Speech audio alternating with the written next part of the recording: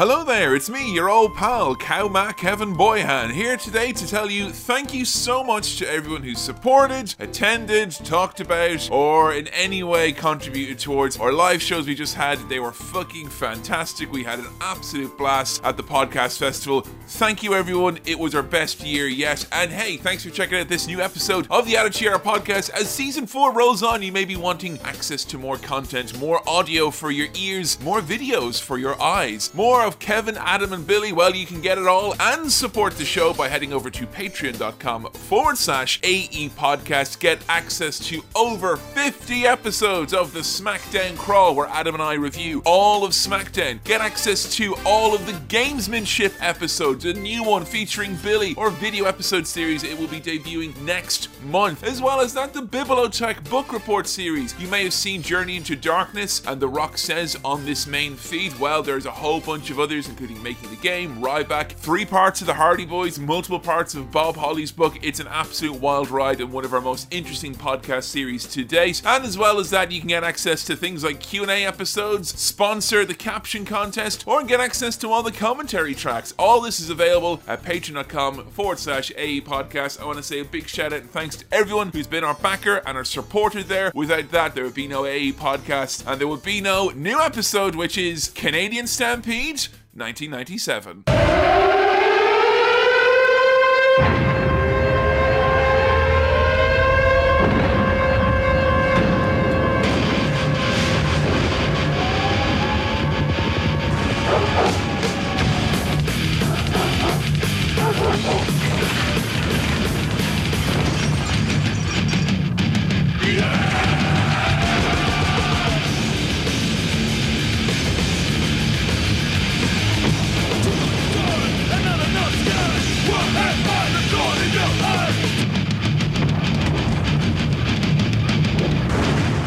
Hello everyone and welcome to the Attitude Era podcast. Season 4 continues and we're prologuing the fuck out of it, and this time we're in your haste for some Canadian Stampede 1997, coming to us from Calgary, Dramatic Pause, Alberta, Canada. Hello once again, it's me, the Canadian cowboy Kevin Mann. Joined as I am always by my cohorts, comrades and Canucks, eh? First to my left, Adam Maple Bibelow. Oh, I was hoping that was going to be the Bull Bibelow. The Bull? The Bull. The Canadian Bull. Stampede, mate. Of course, yeah. I don't want a bunch of Canadian cowboys riding my boy here now. I don't know about that. I've got my nose pierced and everything just for the occasion. I'll tell you what, you can be Adam the Bull Bibelow for tonight then. Would you like that? Like Adam Bull below. Adam Bull. Thank you. Adam Bull below. Adam Bulbasaur. And then... Jesus. That's good because next season you'll upgrade to Ivysaur, one can only assume. Adam, this is one of the most critically acclaimed pay-per-views, not just of this season, this era that we're at, but also of all time for the WWF. Are you excited to talk about some Canadian Stampede? Yeah, I've been hearing about this for fucking years. People have been telling us this is one of the best ever, so it's got a lot to live up to. I should point out, I believe we are technically, this is like Back to the Future 2, because we're going back in time doing something. Yes. We did do this before? Not the whole show. The whole show. We did the main event, this will be the first time that we've ever reviewed the same match twice. Yes. What? Is it the first time ever? Yes. Yeah. So if you want to just like cut out the audio from the first time we did it, Snip it in there. Because we first did it in the prequel to How to Wrestling, our own episode. Yeah. I think if we just cut that in, it might just seem a bit too... Because that own episode is very emotional, and they're all giddy here, and then we just cut in the real sad, younger versions of ourselves. Here's the main event. Hi guys, we're going to be getting into the 5-on-5 match now. So guys, obviously, we've all had our frosty chocolate milkshake. I don't know why it'll past us sound like this, but that's canonically how it sounds. And to my right, the baddest man on the planet, Billy, socialised healthcare Keeble. How you doing? Woo! I'm okay. Yeah, you excited? Yeah, I'm excited, yeah. Yeah, it's going to be a good mess. Yeah, I was actually pleasantly surprised by this pay-per-view, because 97 so far has been a bit... Okay, let's see what we're doing here. I mean, we're not quite at the halfway point, but I thought for you, having seen none of this so far, and you're focusing on the pay-per-views here, how's the ride been for you so far, Billy Keeble? It's been good. The matches that have been the best have nearly always been the second main event, because the main events have exclusively been The Undertaker, and apart from one match, that The Undertaker's done so far, they've been terrible. Oh dear, poor Undertaker. I'm still going along with I don't understand why The Undertaker was as popular as he ever has been. Well, someone's clearly not a creature of the night, but hey, we're in Stampede country. It's time for a little bit of rodeo action. Put on some very large hats and get some wood plates, because it's time for the Canadian Stampede. We no longer live in a world of black and white. Rather, the landscape has become a canvas of muted grays, where good is indistinguishable from evil, and renegades receive a hero's embrace.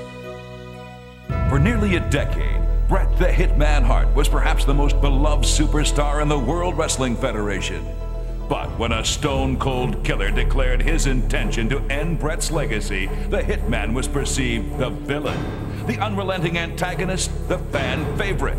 Soon anger replaced passion, arrogance supplanted a champion's pride. Bret turned his back on an entire nation and reunited the Hart Foundation to launch a reign of mayhem and destruction. Tonight in Calgary, Alberta, Canada, the paradox continues.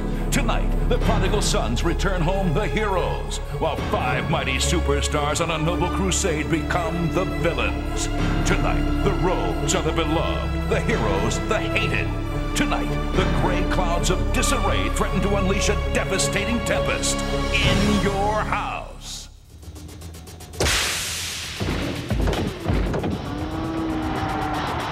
We are no longer living in a world of black and white, but countless muted shades of grey. Woo, yeah! That doesn't make me excited. No, and also this package spends a lot of time being like, and by the way, tonight you'll probably see a crowd that cheers for the bad guys and boos the good guys. Wait a minute. That's crazy. Are you telling me Canada's some sort of upside-down, topsy-turvy, bizarro world? Oh man, I'm excited for this. I mean, they rarely address that outright, do they? They make out at the start here that it's like, everything will be flipped tonight. It's opposites day, and all the reactions are going to be backwards tonight. I'm trying to think of any time where they have previously been like, oh, this is going to, prepare yourself, because the crowds, we're trying to, like, preempt the crowd almost. It's the night after WrestleMania when they do it in, like, Brooklyn. Oh, yeah. Like, they always set those, what a wacky crowd. The crowd are going to be not representative of the WWE Universe tonight. Trust me, Michael Cole, I know this is going to be hard, alright, but we'll all get through it together. Ignore them, alright? Just ignore. I did like, though, the brief period of time, I don't know if you remember, Billy, where they tried to pass off the crowds that came in the Raw after WrestleMania as being an international crowd, so they're going to do things like soccer chants and fandangoing. Yeah. I do like how the narrator goes out of his way to make sure we all know that Steve Austin is wrong. Yes. He breaks the rules, a renegade outlaw, yet some fans seem to cheer him.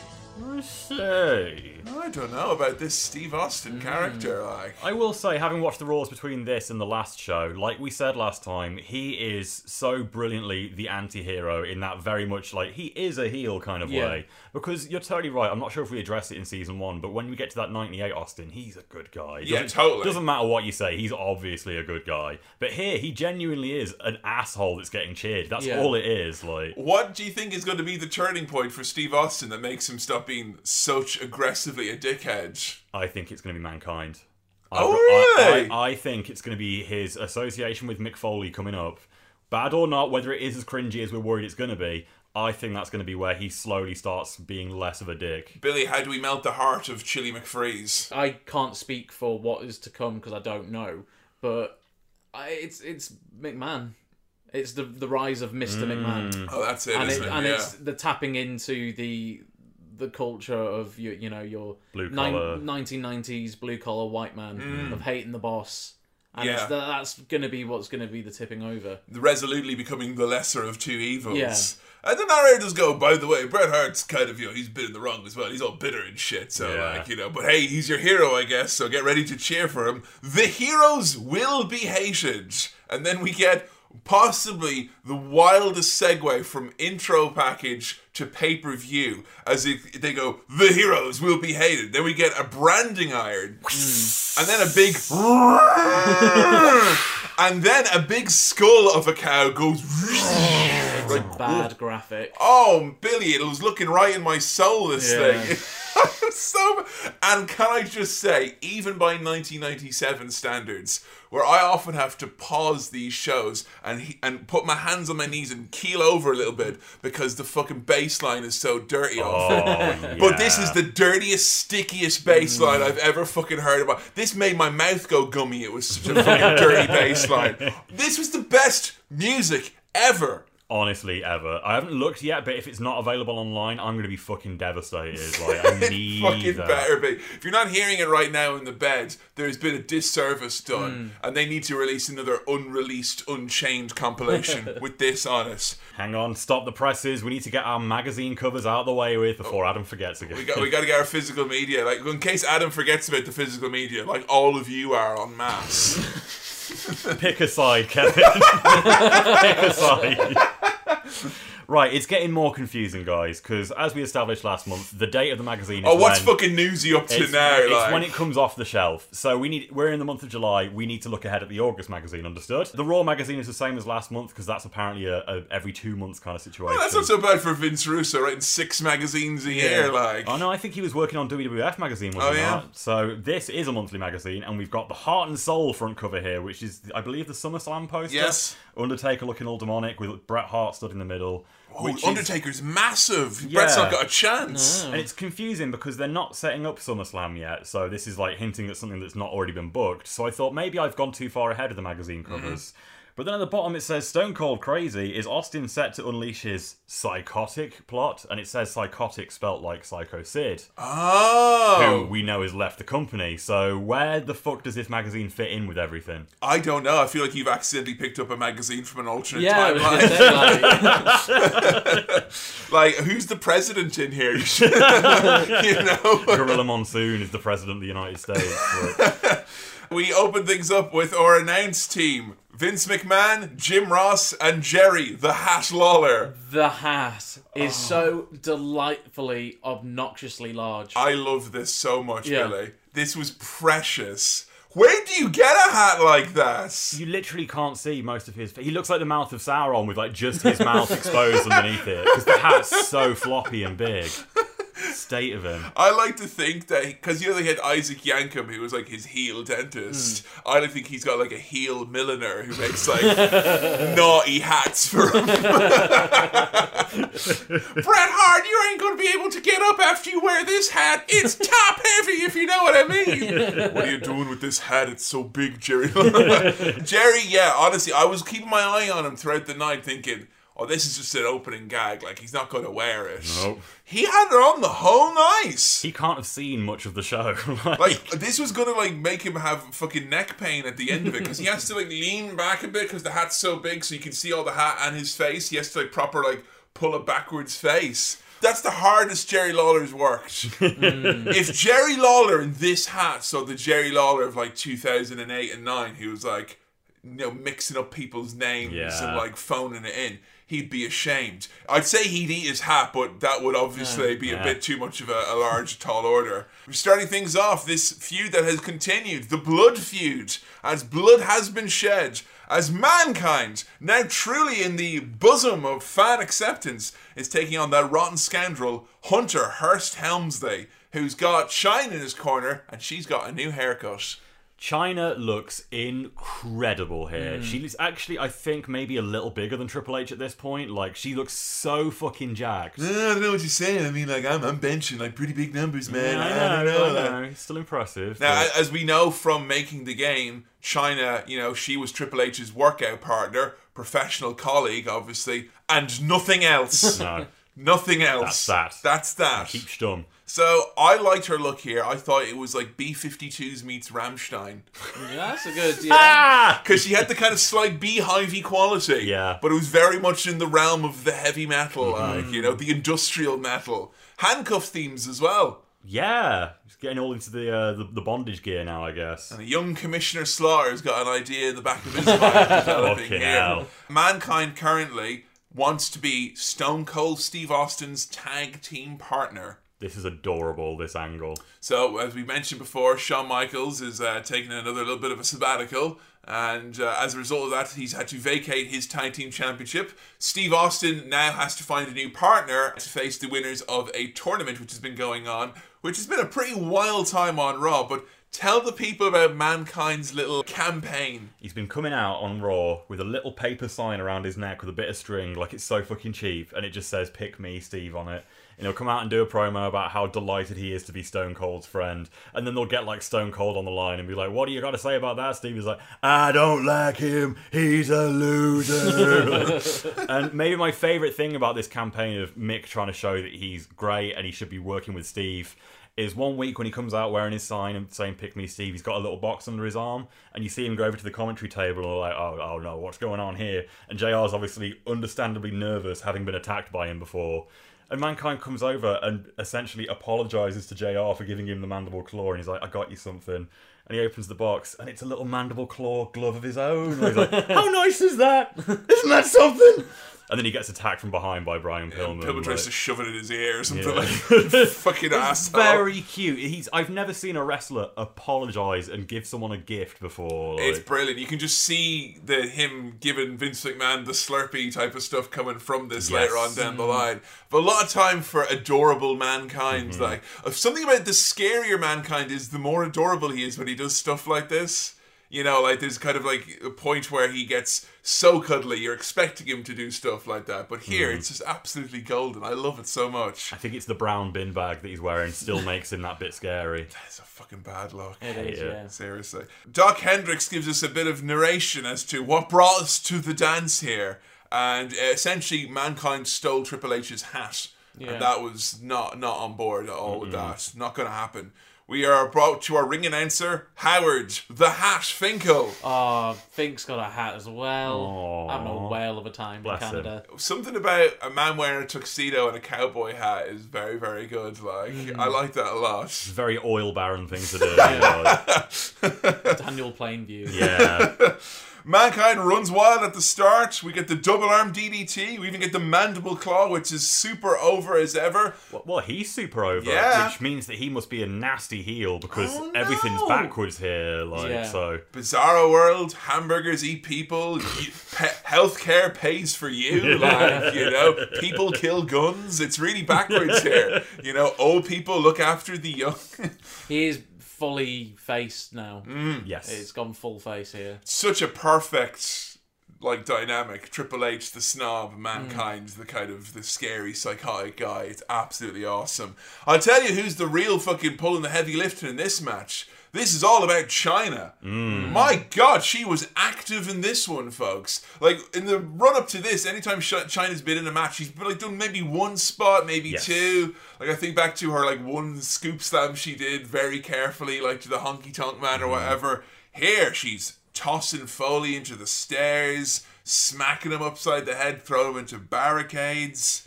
Mick gets really fucking hurt in this one. And almost every interference spot that China does, Jimmy Corderas is right there. Like, she could not be any more in his peripheral vision, and he's just like, One, two, that noise? 3, 4. I don't know what to do. We got a strange little moment between Vince and Jerry here, where Vince goes, "Look at the delts on China," and Lawler's reaction is, "The what?" It says, "The deltoids," and Lawler just goes, "Oh. What did Jerry hear?" Delts. He heard delts as something else and got very excited. But I can't think of what he could possibly have heard. This is weird. This is pre-Puppies Lawler again. He's trying to figure out all the body parts. But he likes deltoids? No, that's not it. I've got a weird feeling we're going to get a lot of American fans messaging us being like, obviously delts are fucking female genitals, you guys. Duh. Didn't have the delts to step in the ring with me, Adam Bigelow. Triple H uses the figure 4 and uses the ropes to his advantage. And this is great because he keeps using the ropes and then Mankind can't speak English because he keeps going to the referee. And he's like, what are you saying even? But of course, as we know, referees don't listen to Triple H, when he's holding on to the ropes anyway in the first place. So, Foley's got himself a sore-ass leg, which is worked over for the rest of this one. We got a lovely pulling pile driver by Mankind. China gets involved again as we go to the outside for a brawl, and the red chairs comes into play. That's the most damage, the red chairs. That's where you get the fire element the fire attack. effect, yeah. So what, he's going to get like a burn buff as a result of this? It's not crazy or anything, it just means that when he hits him, every 5 seconds now, Mick's going to take an extra -2 HP because of the extra burn. Are those stackable, those buffs now as well? No, I think if you was to use something else like poison, it would completely replace the burn. The purple chair you're talking about. Exactly. Obviously, of course. There's obviously the green corrosive chair. Yes. Oh, I thought the green chair would heal him somehow. Or maybe that'd be more of a sky blue, I feel like, or a white chair maybe, So we get a double count-out spot in this one. But much like last month, where we had a great double DQ, this was quite a fabulous double count-out. I disagree, because I feel like on Raw they've done a few double countouts lately, and I feel like it's just been in one too many. But things happen in this show that make me take that back, and I end up loving this finish. Actually. Yes, I should say. I mean, this isn't the end of the story of what happens here. As Mankind and Triple H continue to brawl after this, and we cut back to that several times throughout. So I guess I'm pulling that in there with this, saying that I like this as a double count-out. Stay out of my mentions. We get a recap of all the fun of Stampede Week. Woo! Y'all want to go to Stampede Week sometime? It sounds like a fun time. I mean, Billy, you have a cowboy hat, do you not? I do have a cowboy hat. I did get one for Christmas. You think you'd fit in at the Stampede Week? I think so, yeah. I got some information from some folks. We've had some Albertans were messaging us on our Patreon page. We get lots of help, obviously, this season, as we got seen a lot of this stuff before. And some Albertans were chiming in to let us know all about Calgary Stampede Week. Okay. Very, very popular, long-running tradition. It's one of the biggest events on the calendar. It basically becomes like a week-long party, and they have lots of pancake breakfasts as well, by the sounds of things. Right. I don't know why the America and Canada can specify the type of breakfast by preceding it with the name of the thing they're going to have. A pancake luncheon, a pancake breakfast, so on.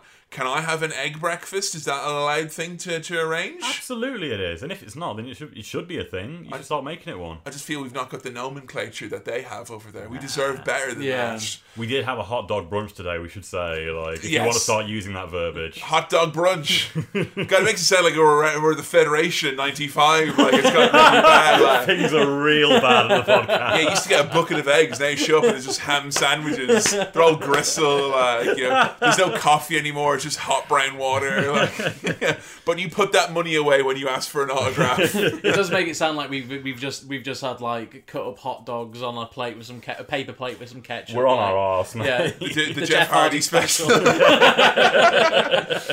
So we got a recap of all the events that we had. There was the special white hat ceremony where the American team came and they got kind of like a pat on the back and the key to the city from the mayor of Calgary. Right. There was also a big rope pulling contest, or tug of war as it's also known, or tug of war if you're into the abbreviation thing. And then they had a special tractor ride through the city of all the stars. It was a big special event.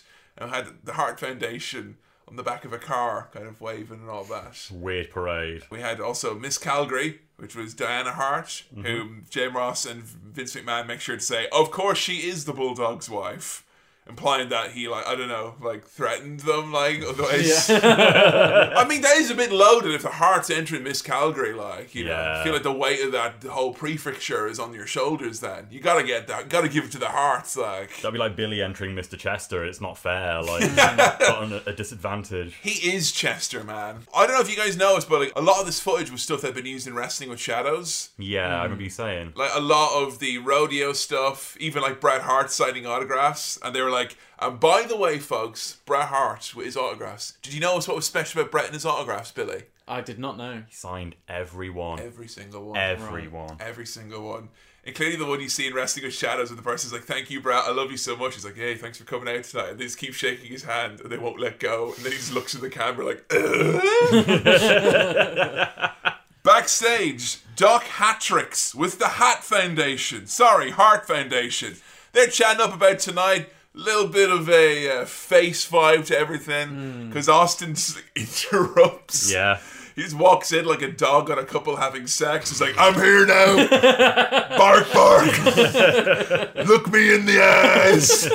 I'm taking you out of the moment.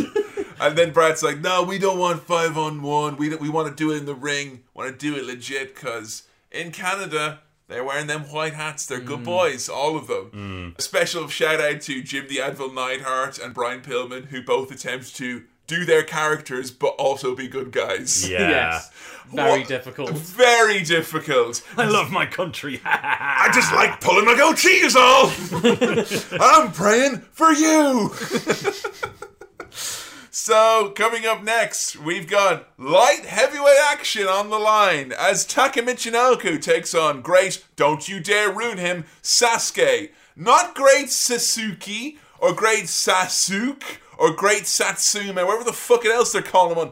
Everything but his name they call him on commentary. And in fairness, we do get Taka Michinoko as well. Like, Taka Michinokus. Taki Michinoki. Oh, like, come on. Every fucking... Oh, it was so fucking bad. Michinoko flow, you know. Oh my god. I mean, like, you did have JR at the start say, we don't take no Japanese in Oklahoma, folks. And that's him saying, alright, so I don't know what any of this is going to be pronounced as. But Vince McMahon confidently mispronounces it. And the confidence is there even when he changes what he's going to call them. Like, I mean, I had a great Suzuki Swift, but don't call him the great Suzuki. Yes, he is swift and sudden and fast, but call him... I didn't know much about him. Andrew Rich sent us a nice long list of all about great Sasuke and why he's very important. And I would really appreciate that, finding out all about him. A legendary figure. I knew at least that he was Sasuke. Yeah. Sasuke sounded very, very bad on the ears. And given that these two are meant to be big-time legends, that's got to stick in the craw a little bit, isn't it? Basic shit like your name. Yeah. So... did it shock you guys that we had two members of Michinoku Pro wrestling here on Canadian Stampede? I was very surprised to see these guys come out. What did you think it was for? Like, did they explain in your minds why this was happening? No, they just said like we've got these lads from Japan over. Let's give them a go.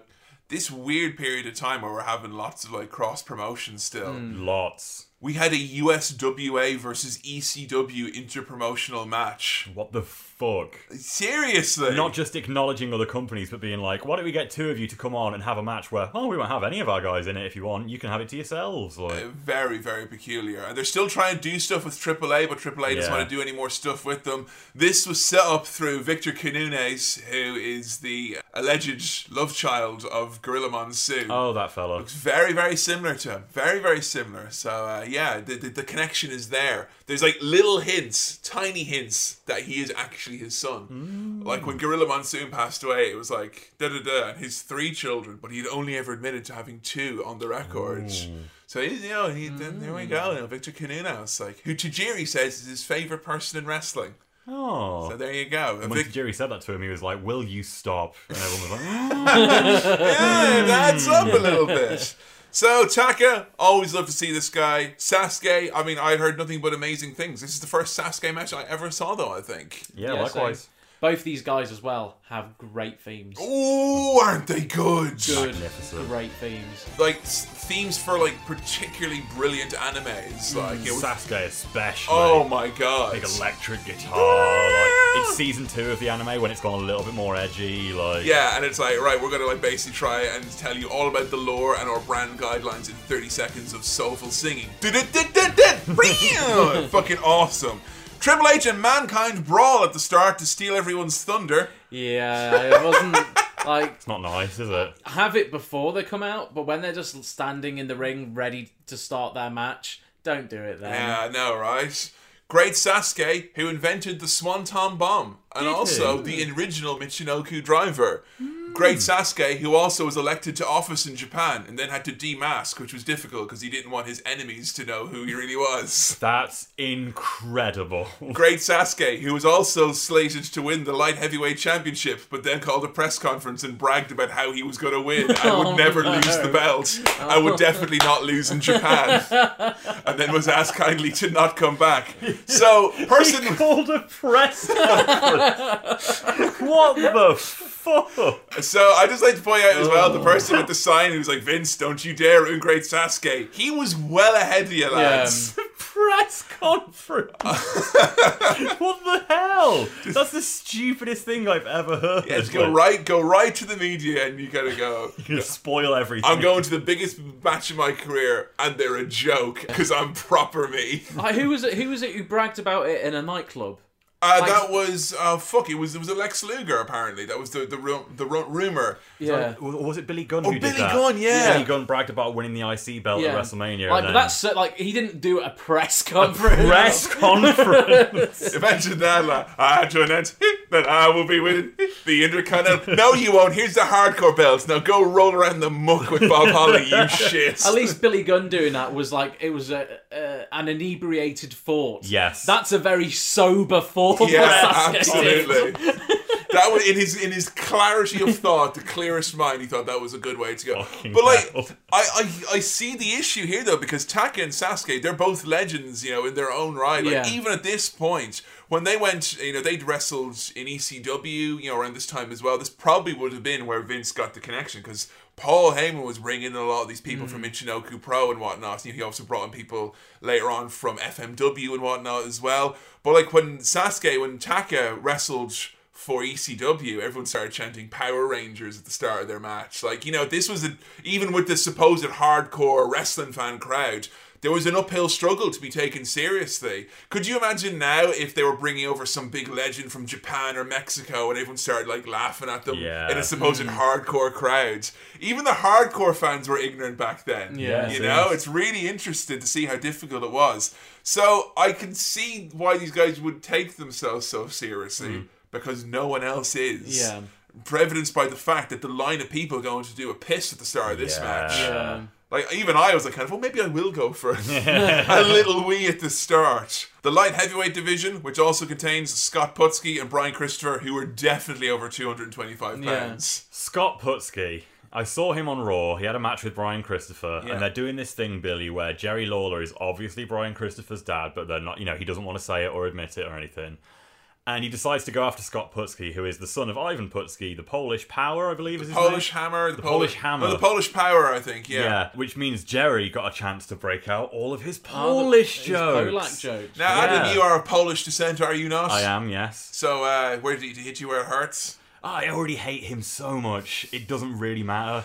Just the idea of me thinking about like, Jerry Lawler having a pop at the Irish, I'm like, I don't know if I'd be ready for that. Well, that's where I think me and you have a similar bond, because I found out not so long ago, apparently in America, it was like a generational thing that Polish jokes were a big thing. It's like the equivalent of the Irish joke. Exactly, and then also Irish jokes also joke, as well, like in America. So I think like me and you, our people have been shat on a lot by America. I know I'm one of the English as well, but not Polish. Stop trying to get in with us. Focus on the Polish, Kevin.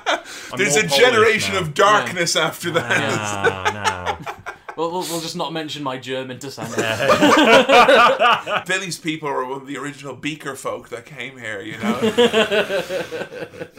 I had to admit, even though they're getting the names wrong, I was surprised to hear Vince and even Jerry Lawler putting him over. Put him over strong, yeah. Damnedest. They talked about Tiger Mask coming to Madison Square Garden in the 70s and the 80s. They talk about Inoki fighting Muhammad Ali and Andre the Giant. Yeah, they were putting him over strong. Jerry knows that Taka's from Japan, not China, like Royal Rumble 2001. He's always known that. I mean, 2000.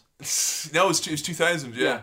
I mean, honestly, it's pretty new what they're doing here, because even WCW hadn't yet figured out how to do a Japanese wrestler that was not portrayed as like a heel because they're from Japan. Yeah, I mean, fucking hell, even WWE was doing that, and they wasn't even having a Japanese wrestler. It was a Samoan guy, So this is something new for them, and again, like much like last month, even if the crowd aren't on board with it, and even if the announcers don't seem to 100% believe, I don't think JR, I can feel it in his voice that he thinks this is a goer. Like this is going to be like the light heavyweight division, and it's going to be the fucking proper talk of the town. It feels a little bit like they know it's not as good as they want it to be, because they spend so much time on Raw propping it up, where it's like, instead of talking about the amazing action going on in the ring, they're like, and you can better believe the light heavyweight division's going to have a lot of high risk and high flying. You're going to see some amazing things in our light heavyweight division. Like, instead of actually talking about the light heavyweight fight that's going on in front of them. Do you think this going on at the same time as Pillman with his struggles would factor into his great difficulties. Given that he was someone who was wrestling, Jushin Thunder Liger in WCW, he was someone who would have been part of this original light heavyweight. I mean, if he had not been in that Humvee accent, you would think that he beat the star, the charismatic guy with name recognition, who's also technically a light heavyweight. It's true. It's gotta be tough to watch. Tell you what, the crowd were not into this at all at the start. They were deadly silent. Yeah. Not the respectful Japanese silence. No, just bored silence. Yeah, because they don't know this is how the Japanese work a match. Yeah. And in fairness, they don't know these two guys either. They are just a couple of strangers wrestling right now. And JR does a sort of a decent job to the crowd at home to explain the Japanese style of it's going to start slow. Mm-hmm. And he does outright say that. For you the folks at home, this is going to start slow. Yeah, honestly, we had so many people telling us, like, oh, this match is going to be amazing, etc., etc. That was why I was very invested into it. Yeah. Otherwise, I think I would have zoned out a little bit at the start, thinking like, oh, well, they've done this brawl with Triple H and Mankind. They're not taking it seriously, so they're not going to be able... Like, they get much more of a platform to do their style than, very often someone is brought in now to NXT and they have to do the WWE style, whereas this feels notably different to what you're seeing. I think it's when Sasuke busts out the spin kicks, that's when the crowd starts waking up. And when he did what Adam described when we were watching as a very cool Street Fighter kick off the top rope. Oh, he did. It's that one where you've got one foot pointed out and the other one hooked underneath it, and you imagine him going, wow, when he does it. It was fucking beautiful. Corner kicks by Sasuke, fucking loud. Oh my god, they're so loud. So real. What do you think of Sasuke's look, the outfit? I'm not a fan of it, to be honest. How come? It's too... I think it's too plain. It looks like he's turned up without any outfit. And they've just gone, all right, we'll have this. Work under a hood tonight. It feels a bit rinky-dink. I love it, even though it does. I accept, because a lot of people have used that kind of bodysuit with the random mask or whatever as like the default. I've been a lot of pre-created characters in WWE's career mode in this on 2K games. But I kind of love the fact that he's so spectacular with this kind of slightly unassuming look, He's total fire pro wrestling. Yeah. He's got that basic outfit, and the way he stands there and he's like hopping on the spot, like bouncing back Idle and move. forth. Really good idle animation. I do think he's a nice kind of like counterbalance of someone like Jushin Liger, whose like outfit screams like, I am the best. Yeah. Like, you're going to be blown away by me. And you will be. But this is quite understated, and I like that as well. That's really awesome. Some sick moves by Taka as well, though, folks. My God, Taka Michinoku can fly like no one's business. Yeah. He does a plancha to the outside, and he floats like a fucking leaf. It's unbelievable. He's 23 years old here. Yeah. Insanity. He has no right to be that young and handsome. No. Stop that. Oh, wait, how old is he now? 23 and 97. 22 years. So he'd be 45. 45. Alright, that's better. That's what he deserves. That's right, you stay that way now. No, actually, hang on. Continue to get older by 1 year every year in line with me. That'll show him. Yeah. Ouch. No, I don't messing around, Adam. I'm sick of this. Yeah, I'm sick of this. And that goes to the rest of you all as well. You keep aging 1 year at a time. The pace picks up after we get some amazing flurries by Taka. We get some incredible crowd involvement at this point now. They are on the sides of their seats. I didn't think they would win this crowd over at all, because I thought this crowd was here for one thing, and that was the main event. Yep. And I was thinking on this show, if we had, there's only 4 matches or whatever, Yeah. thinking if everyone was quiet for the other stuff and then we got the reactions for the main event, they would have been happy. But they won them over. I've never seen it as this quiet to involved so quickly. Do you think it would have happened if this was in the States? Oh, you know what? I'm not sure it would have. The cordial Canadian crowd. I know they say Bizarro World, but they respect good wrestling, They you know? do. And Calgary's a wrestling town, you know? It would have to be a very specific American town to do it in. Like, you couldn't just do it in any state in America Philly. and expect it. Somewhere like that, maybe. But it's hard to know, because even like with the time scale, like now obviously you can pick random towns in America and kind of go, these would be smart crowds or whatever. Yeah. But if in Philadelphia they're shouting Power Rangers at fucking Yeah. Great Sasuke, Yeah, I guess. I don't know if I could confidently say in 1997 that they would get the reaction. I mean, obviously the light heavyweight division doesn't go the way they wanted to, because by the time we get to in 98 at the start, they're still downside. Like Yeah. at WrestleMania, that was like the last time. For years, it just disappears completely. Until S.A. Rios took the mantle up again, like then he's like, Jerry Lynn, you will continue my legacy. There we go. That's something I'd forgotten. We might see a little bit of S.A. Rios this season. Yeah, Aquila. Yeah. Might see him again. Yeah, that's Look very forward true. to that. There seems to be like a big crop of massive names who are pegged for this light heavyweight division, and I kind of feel like so few of them. Like, I don't think we're seeing Sasuke again for whatever reason. Yeah. So I think it's going to be quite a cast of characters of top names coming in, doing 1 or 2 matches, and then fucking off because they realize it's a tainted chalice.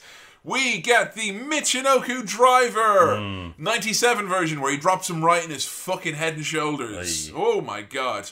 We get a kick out though, and Sasuke, a lion salt, a fucking deadlift powerbomb, and then a beautiful tiger plex. It's great. Sasuke wins a great match ske.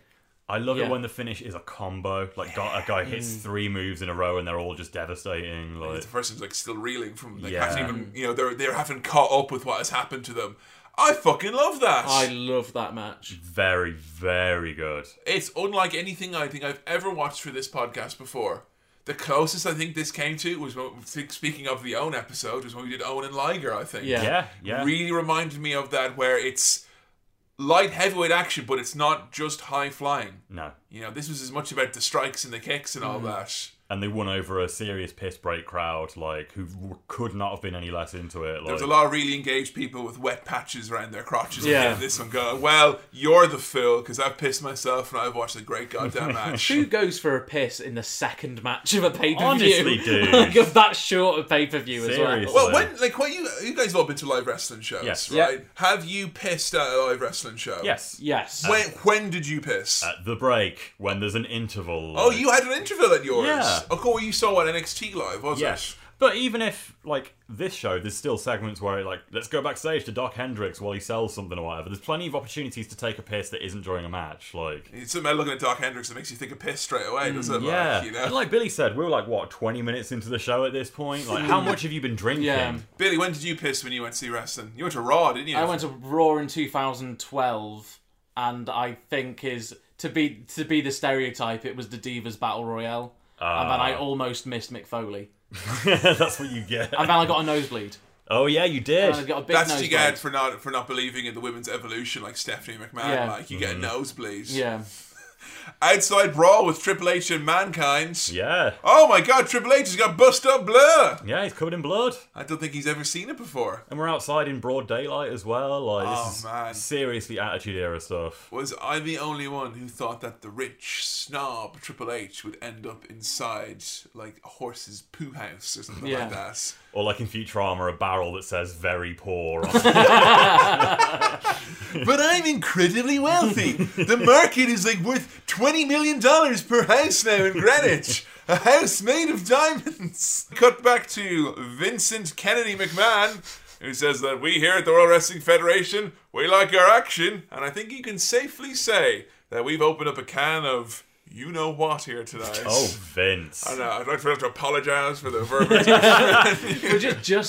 Like Vince speaking here and Vince speaking in 1 year time. I know, right? Yeah, because this is June, July, isn't it? So then we would get to like breakdown type of time, fully loaded. How much Vince grows in a year in sort of confidence in terms of speaking. I'm really excited to find out like how much this is preempted, like the Vince McMahon character, because, they have a lot of people referring to Vince as the owner and stuff on Raw at the moment. You had like where the Godwins, Phineas and Henry. Henry got his neck broken by the Legion of Doom like weeks and weeks prior, and then he came out and he was like, "This is your goddamn fault, McMahon. This is your company," and they were like straight up saying it, like they did with Brett as well. Farouk did it too at one point. Yeah, they're going on like Vince owns the company, and I don't know if it's going to be kind of like, like they said in the documentary where it's like, and then the curtain comes down, and then there's Vince McMahon, the master manipulator. And at that moment at Montreal, he becomes Vince McMahon. I bet we're going to get a little bit of evil Vince before then. I think so too. Yeah. I think that moment is like the double turn at WrestleMania, where everyone's put all this emphasis on it, and it's not the moment that everyone says it is. Yeah, it's completely the opposite. Yeah.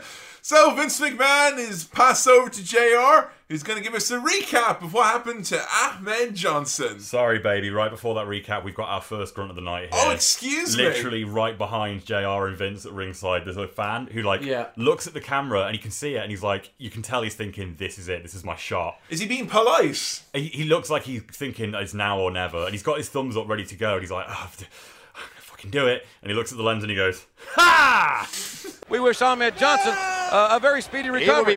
And then he just backs away really sheepish. Is that the first crowd grunt of the night? I think it actually is. Unless wasn't WrestleMania 17? Well, Biscuit, thank you. Yeah, I don't think that counts as a grunt. You know, that's just art of the century, mate. Yeah. That's all that was. So would he go into the Hall of Fame, this guy? We need more crowd representatives before the WWE Universe can get an induction. He would have gotten if he made that noise and then said rawhide.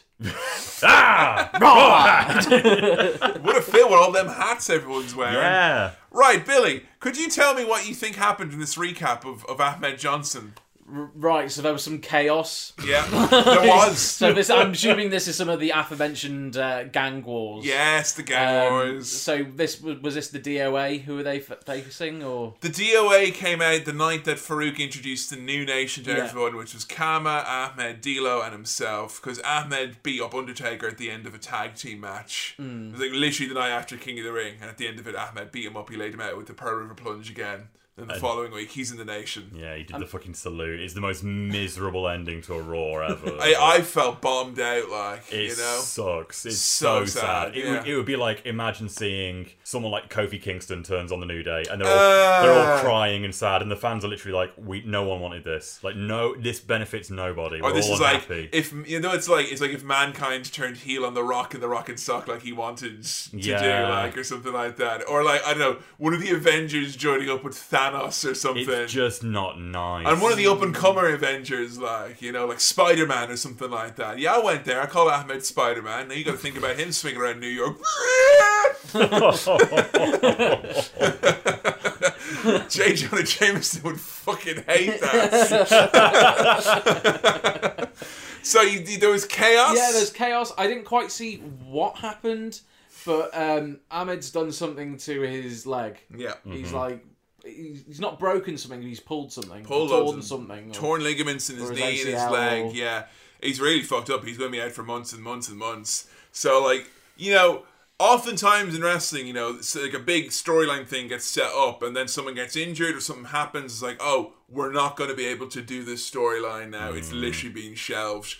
But I never think it's happened where, like, literally they've pulled the trigger and had all the negativity of that. And then you get... Like, literally, Ahmed comes out and it's like, none of you people have ever had my back because I'm black, like. And he said that The Undertaker was worse than a slave. I don't understand that because Ahmed's over... In all of these like heavily white areas, people like love all him. the way through this season so far. He's been so over, so you can't just ignore that. I know, and it's ridiculous. And then have the character bring up the race card. Like you can't have that. It doesn't make sense. And also as well, given that we had the really I still love that ending of King of the Ring 1997. You know the when we talk about where Ahmed comes out when Farouk has been beat up over and over. And he's like, what's on? He's a human being, and there was none of that in the heel turn. It wasn't like, you know, I saw what you did to Farouk, and this is an example of like what happens in this company if you're a black man. Or there was nothing of that sort. No, it was just literally none of you. All the fans are racist. Vince McMahon is racist. Well, obviously he is, but you know, it was a real cheap like. Nah, you're heel now, and you're in the nation, and now you're going to be like this. It's such a stereotypical. This is what we think an angry black man sounds like. You know, it's lazy as fuck. It's pure Russo. I'm not going to be like Martin Luther King and die by talking to you people. Like, seriously, that's what you're going to fucking say on your wrestling show? With Ahmed, who was probably the most legitimate black superstar that they had. I mean, I'm honestly struggling to think. No, in terms of superstar status, like overness, and they pushed him and not pulled the plug on his push. I mean, who was like the after Ahmed? Who was like legit the next one? Well, unfortunately, The Rock transcended race. Yeah, Lashley. What's that? Lashley? I mean, Lashley was a big star, absolutely, yeah. I mean, Booker T obviously was a mega star when he came in 2001. But you've got like, even then it's 7 years between Ahmed and Lashley. There was no one who felt like they had like a natural, like the crowd have just come around them And like WWE want this person to get over, and the fans have all come around. Like, because last year felt a bit forced. The fans weren't with him. He couldn't cut a promo really. He didn't have the charisma. Like, he didn't have the charisma that Ahmed had. He's obviously a lot better wrestler. But like, Ahmed has that star power. The star power that makes fans kind of go, I don't care that he can't wrestle really well, because when he wrestles, it's going to be a goddamn spectacle. Yeah. You know, fans loved him irrespective of the fact that he often had quite clunky matches. You often didn't understand a lot of what he was saying in his promos because he exuded star power, like an Ultimate Warrior or whoever. But they fucking bottomed out then, because as soon as the DOA come out, Ahmed fucks up his leg, and that's it. He's gone now until January. Yep. January! That's him gone now. That's like the nation has basically gotten almost wound up at that point. Yeah. Genuinely. Rocky Maivia is leading the nation pretty much by that point. And then he's not at WrestleMania 14. No. No. So He's gone then. yeah. He'll be back for a little bit again, and then he'll be gone. This is it for Ahmed. Yeah. The worst thing about it is that they did the week after. I don't know. Promo in bed. This is promo in bed, and you know I love me an Ahmed Johnson promo because it's high energy, but you ain't seen nothing less till you seen Ahmed Johnson straight out of surgery, still a bit loopy from the fucking anesthetic, and he's like, Undertaker, DOA, you know I see when you guys came out. You DOA, you're disciples of the Undertaker. You're Undertaker, and you come out here with your biker gang, biker, liker, miker, whatever, man.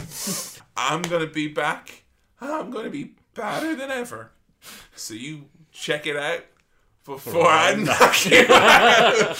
I'm out of here. You told me about that, and I thought you must have been exaggerating with biker, liker, miker, but I went and I changed exactly what you Biker, said. liker, miker. Biker, I don't Like us from Mars.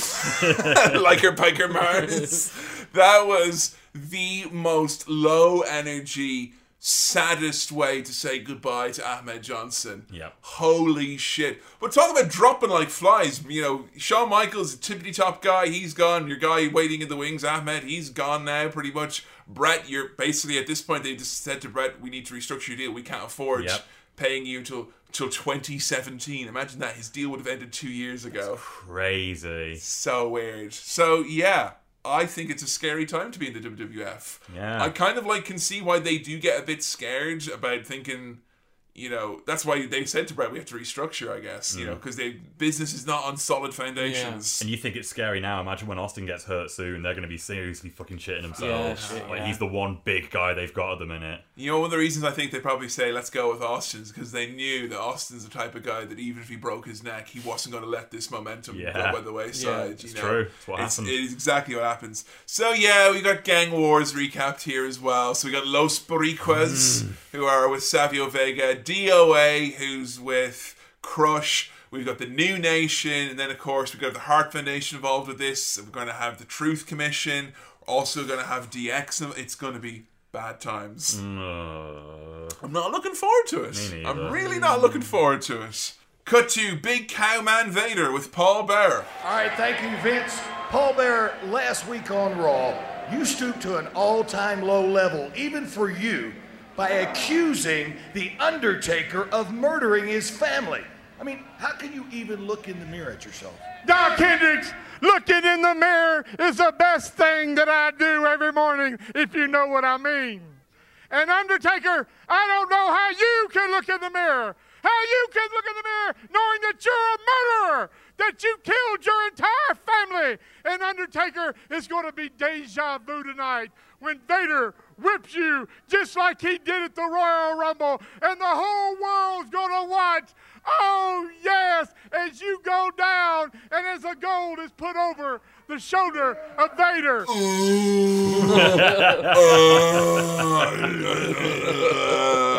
Fucking love it.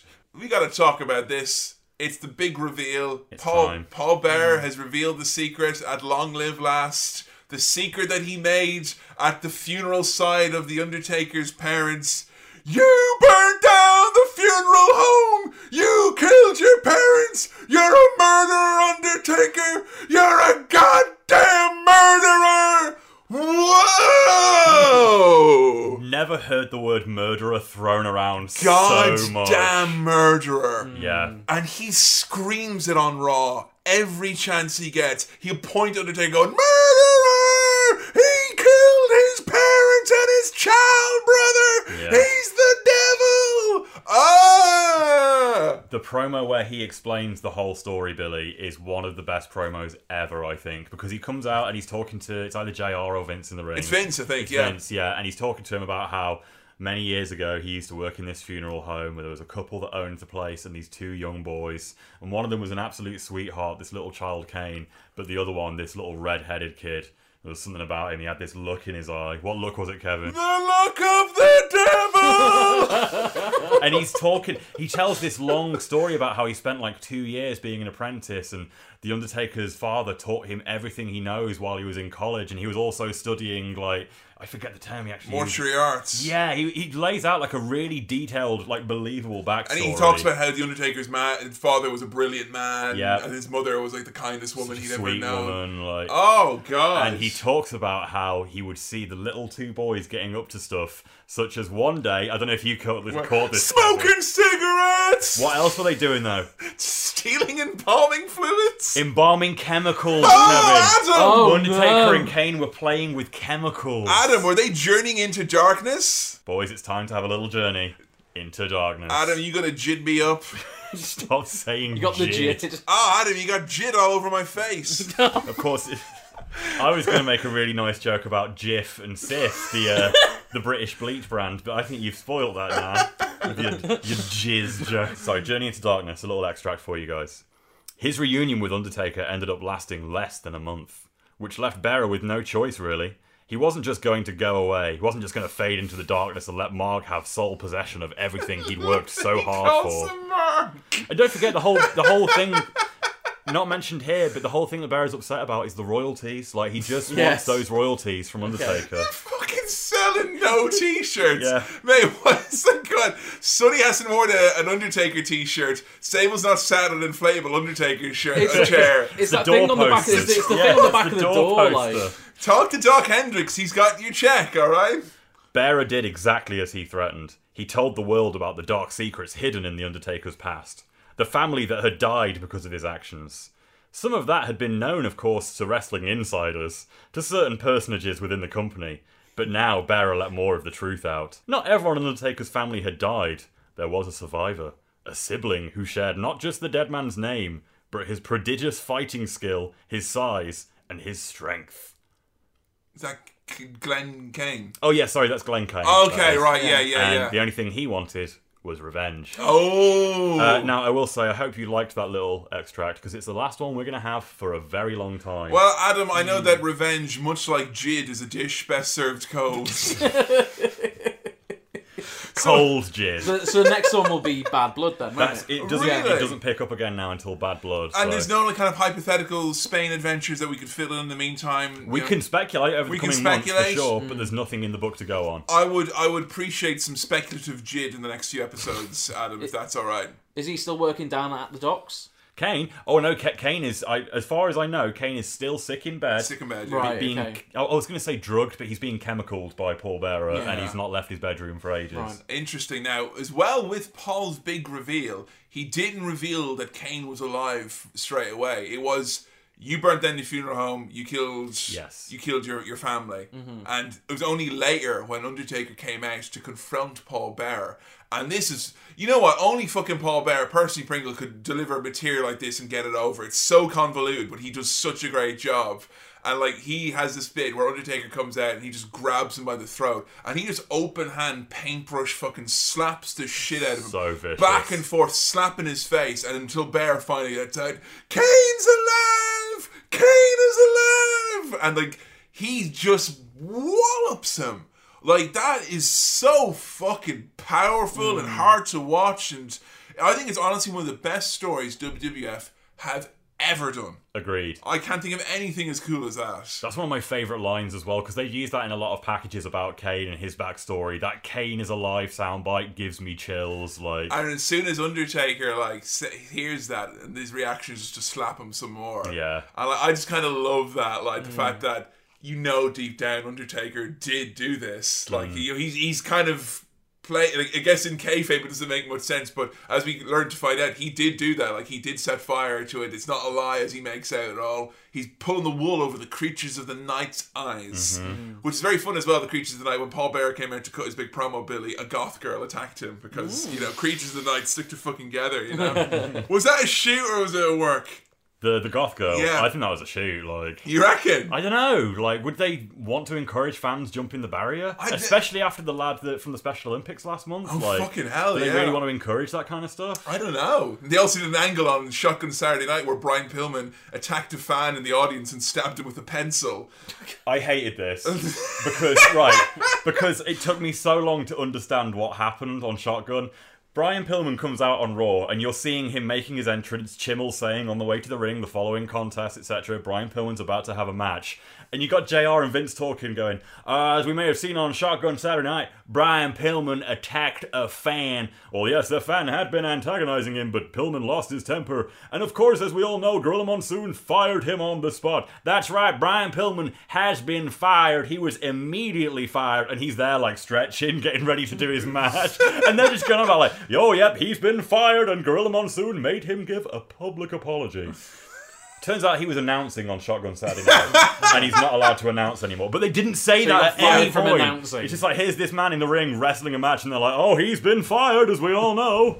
Now he has to wrestle as punishment, like, you know, on his bad ankle.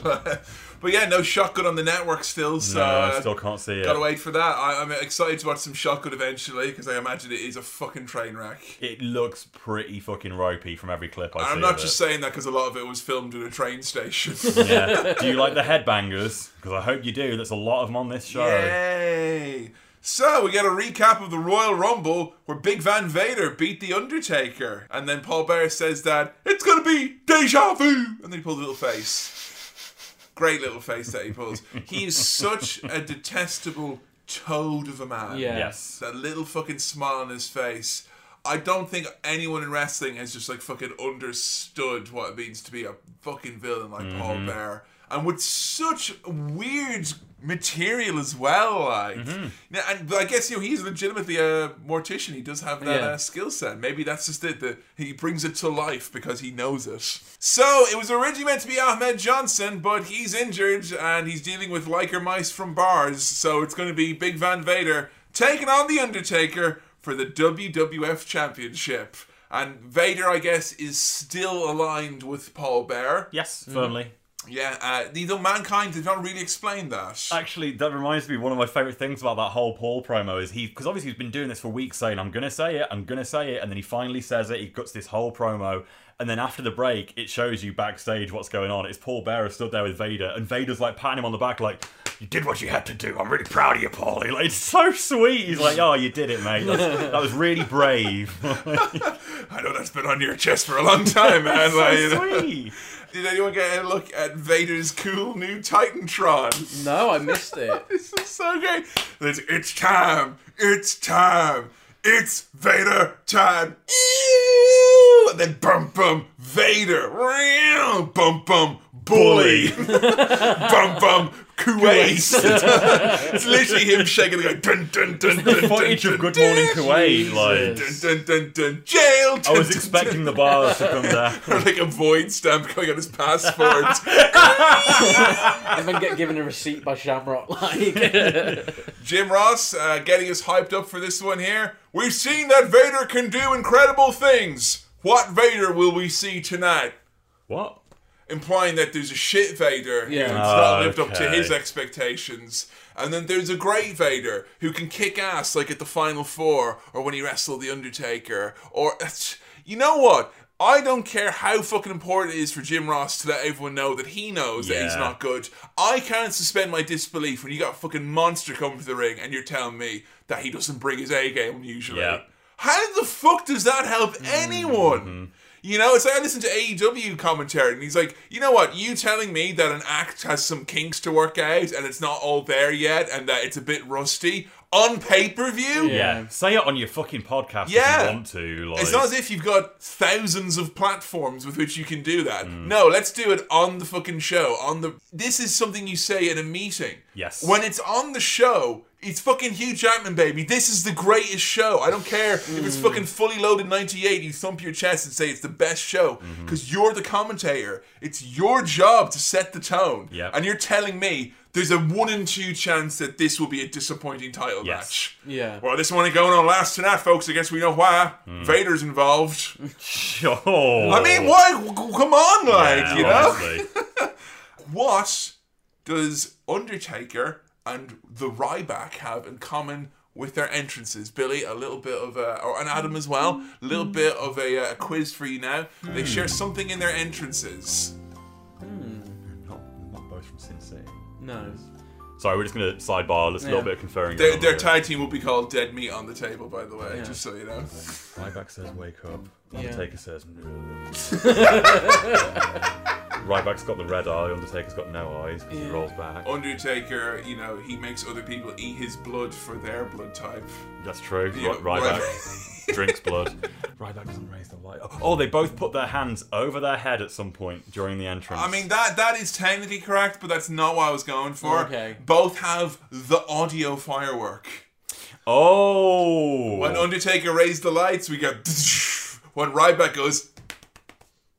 into his hand, Hey! we get the audio firework, which Vader sells as well. When Undertaker goes, Vader, like, he sells the bang. Well, in fairness, this is a different Undertaker we've got here tonight, because normally he'll do the sort of the slowly raise the lights up and everyone goes, oh, yeah, well done, that was good, that's cool. But tonight he puts his hands at his side and he's like, bah! Like that, and scares everyone. Like, there's a big jump scare lights on. Like. Interesting. Do you think we're going to see some changes in the Undertaker now that the cat's out of the bag regarding his murdering ways? I mean, once you've been outed as a murderer, you may as well. Yeah. It's like, do you remember roll with it. Do you remember the day that Rolf Harris got arrested and the picture in the paper? He was like, he looked like you described it, Kevin, as like in a Disney film when the baddie's been revealed and then their hair goes all evil and it's like, fine, I'll stop pretending to be a good guy. You should have taken so many pictures of Rolf in front of a fireplace, guys. It just makes him look evil. Paul Bear lurks around in this one. This match, honestly, I enjoyed primarily for the antics of Paul Bear. Yeah, the only probably good thing about this match is Bearer. I mean, were you expecting much going into this one?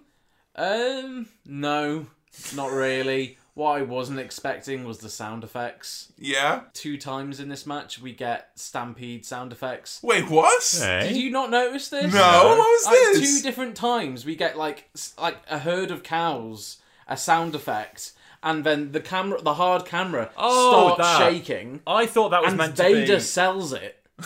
Wait a minute. And Bearer sells the sound. We hear the Stampede sound, and Bearer puts his hands over his ears because it's too loud. I swear that's the crowd, like, all stamping their feet at the same time. I heard moos. I heard moos. Really? Tell me there's ghost cows in this I whole think rodeo? there's ghost cows here because it happened twice. I don't think it's the crowd. I think it's a pumped-in sound effect. Oh, wait, and you're saying, remember, because Undertaker, he cut a lot of promos in his special blue room after this. And he's like, I've chosen the path of the Grim Reaper. I have no friends but the ghosts and the dead who wrong alongside me straight to hell. It's like Return of the King. It is.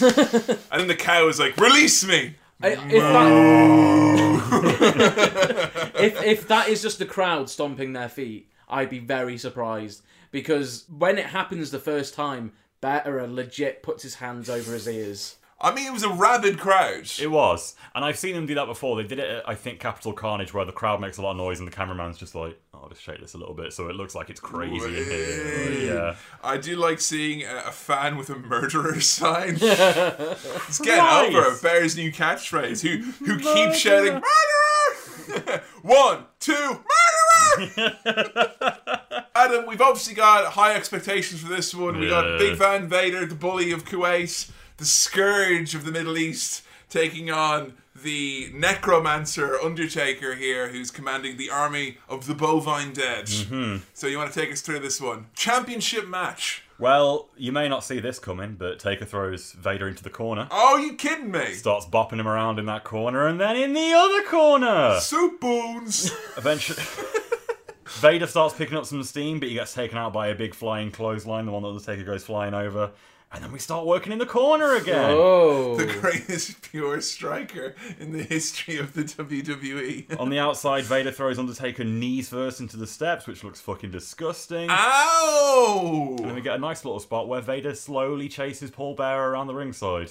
He's like, I could easily catch you if I wanted to walk slightly faster, but I'm not going to. And then Vader, wouldn't you know it, Vader stops him before he gets there. I feel, given that our second episode of season 1, which comes around 9 months after this, it feels like, the fact that they're still doing The Undertaker slowly going Chasing Bearer. I think that, like, Jesus Christ, he's been beating the shit out of Paul Bearer for months now, and it's still another year to go. Set his face on fire already. Alright, we get it, like, you're gonna beat up Paul Bearer. You're still a murderer, mate. Like, you can't change this fucking those facts. Vader knocks Undertaker down and Paul hits him with the Bearer special. Anyone catch this? Is this when he, like, taps him with his foot, like? Takes his shoe off, Kevin. Oh! Bopping him with it like that. Naughty boy. Don't Jim Ross was like, well, if the heel don't get you, the smell will. What are you smelling his feet, you fucking freak? Like. The hotline gets promoted. Oh, yeah. Did you hear who we can speak to by calling the hotline? I didn't, but I'm going to go out on a limb and say it's Brian Pillman and Sonny. It is not. Oh! It is someone I don't think anyone wants to talk to on the hotline.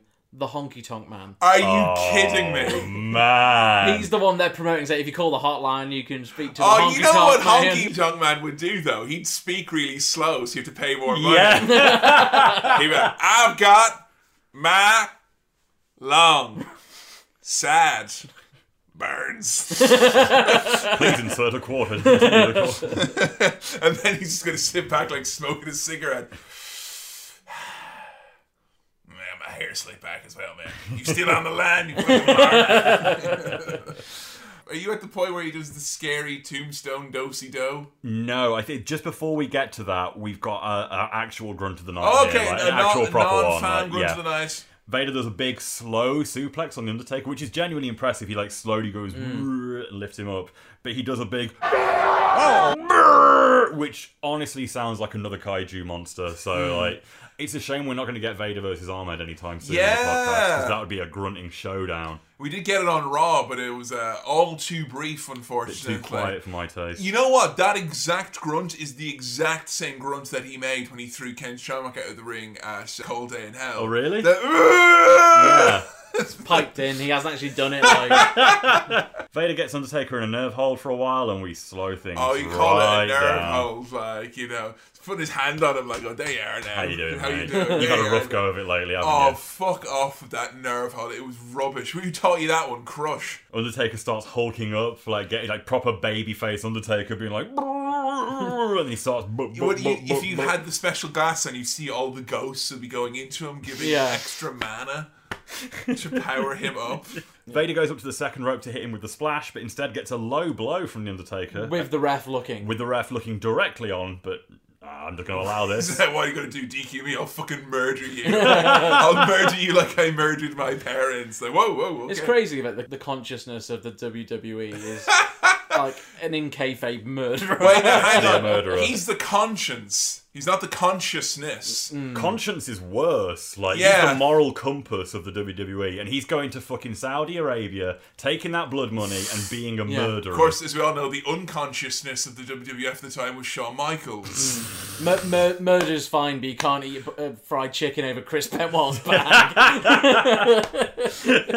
So Undertaker hits Vader with a second rope goozle, which Vader kicks out of. That was the damnedest thing. Yeah, big goozle from the second rope. He took a while to bounce up and build up the spring. I like that. Then we get another goozle in the middle of the ring, which Vader also kicks out of, making him look really strong. Yeah, I don't think we've ever seen anyone kick out of two goozles. Yeah. Toozles. Protected goozles. What we just glossed over there that you mentioned before, Kevin, was the first go at the tombstone spot, which was I call fucking this ugly. The tombstone scary do-si-do. Yeah, Undertaker picks him up for the tombstone, looks very shonky and sloppy. Then he falls backwards like we're going to do the reverse tombstone spot. Like Vader's going to do the tombstone. Then Undertaker, he's going to go back and do it again. But no, they collapse. That ain't happening. Oh, it was bad. Imagine trying to make a house of cards, but every card is Big Van Vader. That's what they tried to do here. They're all covered in sausage grease and they're not going to stand up. It doesn't work. But Undertaker does finally hit a big, giant, heavy tombstone for the win, which looks fucking devastating. Yeah. His hands don't even go all the way around. It looked amazing. So heavy. And honestly, like, I had the lowest expectations just because it's Booger Red, and I thought this was a decent match by his standards. I thought it was okay. It was the best big man Undertaker match I've seen in a long old time. Yeah, very long time. Given that his matches are exclusively big man matches, yeah. I'll take this over him versus Sid or Farouk or the inevitable. This was going to be him and Ahmed. Oh yeah. Could you fucking imagine that? Like. Oh, Billy, you're shaking your head and smacking your lips here. So it's just another Undertaker match. Isn't it? I mean, it was better than Farouk. It was better than Sid, but that's not saying much. Yeah. So it's still, I still have yet to see a match that has come close to for the Undertaker. What was the one that you liked that he was good at? You said because there was one where Undertaker was good at. Who'd have thought? It was the one. What was before Cold Day in Hell? This season, you mean? Sorry. Yeah. Undertaker's Revenge. It was him and Mankind. Him and Mankind is the only one I've enjoyed this season. Yeah. I guess that's not him and that's not really the big man thing, is it? No. Somebody's not gonna let it go to that level. I'll tell you what, the thing I like most about Undertaker winning is the nameplate, graphic that comes up for this, which is a skull of a cow, and then it's a big piece of sawn off charred wood, and then his name's like branded on it. So it goes Undertaker, and it makes it seem like kind of a special big steak eating challenge at a restaurant. Because it's like, oh, if you eat the Undertaker in 15 minutes, you get free bread rolls for life, or whatever it is. Also, I gotta say, I have a lot of time for them cutting to JR and Vince McMahon and him being like, imagine being accused of murdering your family, ladies and gentlemen. You can understand the Undertaker's got a lot on his mind at the moment. Yeah, wow. I mean, we've all been there, pal, but they never proved it. Call the police, Vince. We get the exact same footage as we did earlier of the Stampede. There's Brett signing every autograph. Tweeting all morning long. No reading challenge or anything like that. No mini golf competition. Mini golf or art auction now. So yeah, we got a recap that somehow tries to tie in the main event to Gang Wars. It's a DOA package to start off with. Yeah. It's like, here's the DOA, Disciples of the Apocalypse. This is what happened. They came out with Crush. They attacked the Nation of Domination. Shawn Michaels and Bret Hart. Whoa, boy, that's been going on for some time. Austin's here too. What's going on? It's 5-on-5. It's literally like they just mixed up all the packages into like one all here, you need to do is what the story we're actually told is. At the last pay-per-view, Brett set out this challenge. Austin was obviously going to be there, and Goldust arranged the Team US. That's all you need to say. It's very simple. That's all you need to do. Isn't it weird that in a 5-on-5 match they showed us 15 men who were not involved in the match first? What the fuck? That was really weird. I'll tell you one thing about the Gang Wars, though, and this needs to be stated because I can say now, I'm looking into my crystal ball, there's going to be a lot of soft and heavy bearing of the Gang Wars storyline in our immediate and not immediate future. But this shit got big pops when it started. It did. When DOA came out on them bikes, very over. Them tatting backs. Yeah. People were excited. And I will say, the one thing I like about it is the gangs so far are well branded. Like, Los Boricuas came out all in white vests and tan slacks. Yeah, DOA, they're like baddies and the Warriors. It's very much the Warriors so far. There's Good clear branding. definition of these different gangs. Looking at the positives, we're trying to be nice. We're looking at everything that's good about this storyline. I don't know, I kind of want Jim the Anvil Neidhart to have hi-hat! That would be fun. But yeah, it's not about any of those guys. It's about Stone Cold Steve Austin and his group of 5 men, which has been arranged by Goldust, which includes the Legion of Doom, and was going to have Psycho Sid, but we've now got Ken Shamrock instead. Legion of Sid minus Sid. I know. It's not a real Legion of Sid then, is it, Bill? The moment of mayhem has arrived. It's weird that we've got that it's literally meant to be the 5 of the best in the WWF. And Goldust even says, I think we've got that 5 right here. No Undertaker, no Mankind, no Triple H. No Shawn Michaels. No Shawn Michaels. Like, it seems like no Sid.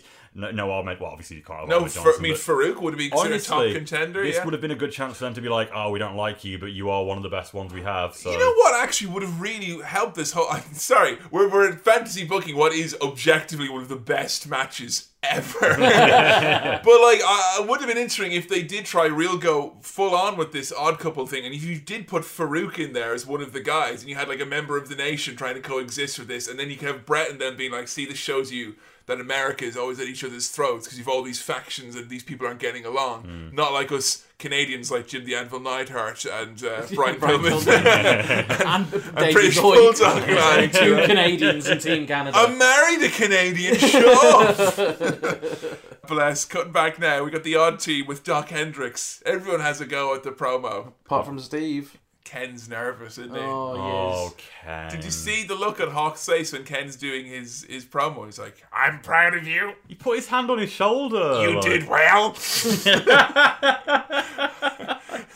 Austin walks off all surly before he even says anything. Like, Yeah. no one understands what it's like to be the sad man behind blue eyes. It's time for a Canadian caption contest. It's Kevin and Adam in here, in the past but also the future. Hello. Hello, we've got our big cowboy hats on. Very large cowboy hats. And the caption du jour, Adam? Is 3 men in cowboy hats. 3 men in the biggest hats you ever did see. Hey, Adam, if I was to ask you about wrestling in Japan in the 70s, what images come to mind?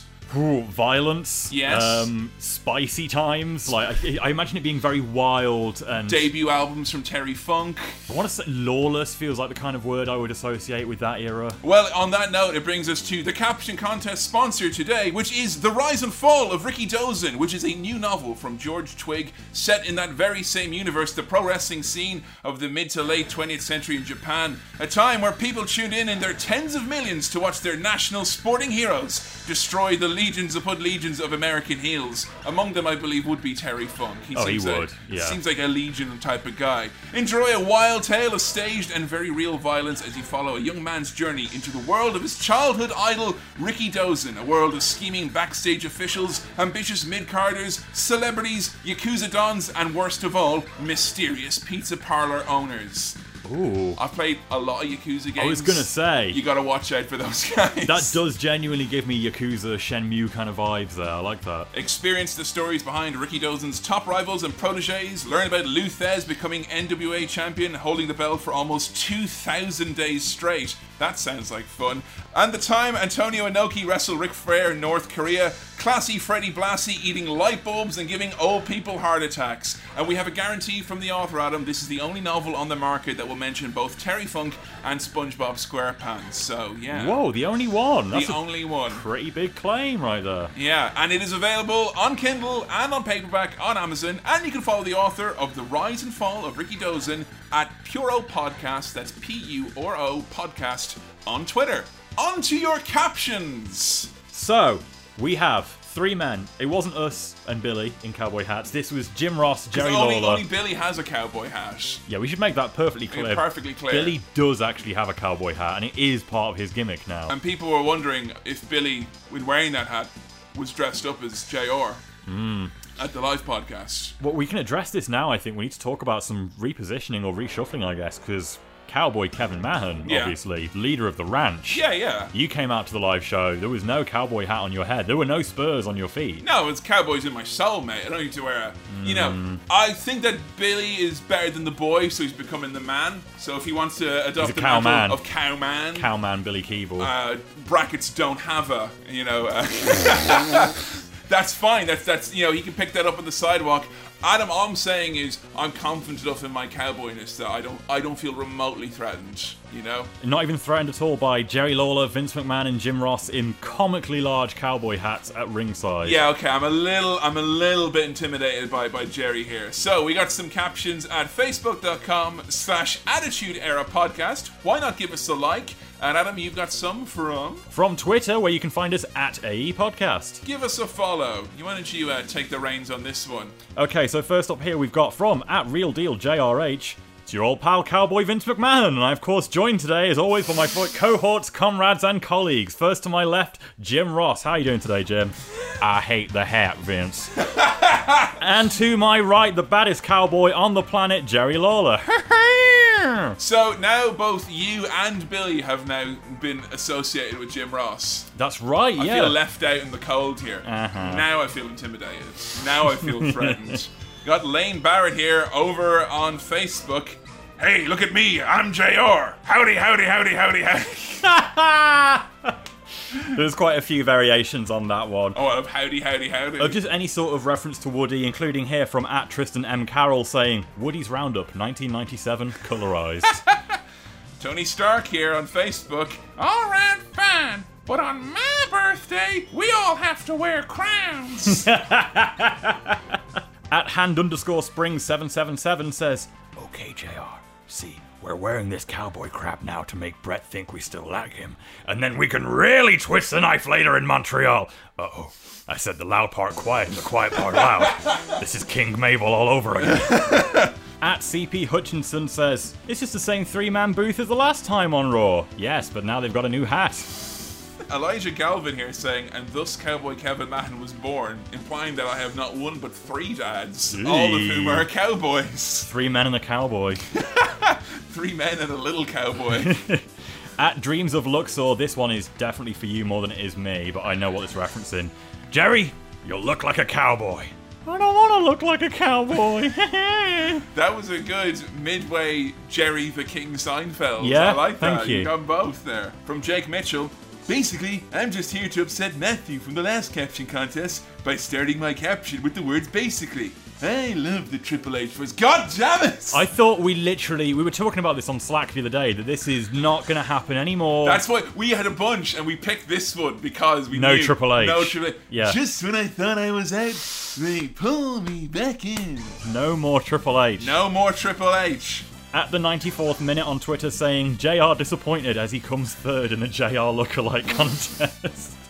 Classic wrestling review. But Vince, I can't see any puppies with the blast shield down. Fuck's sake. Use the force, Jerry. Wait, on second thought, no, don't do that.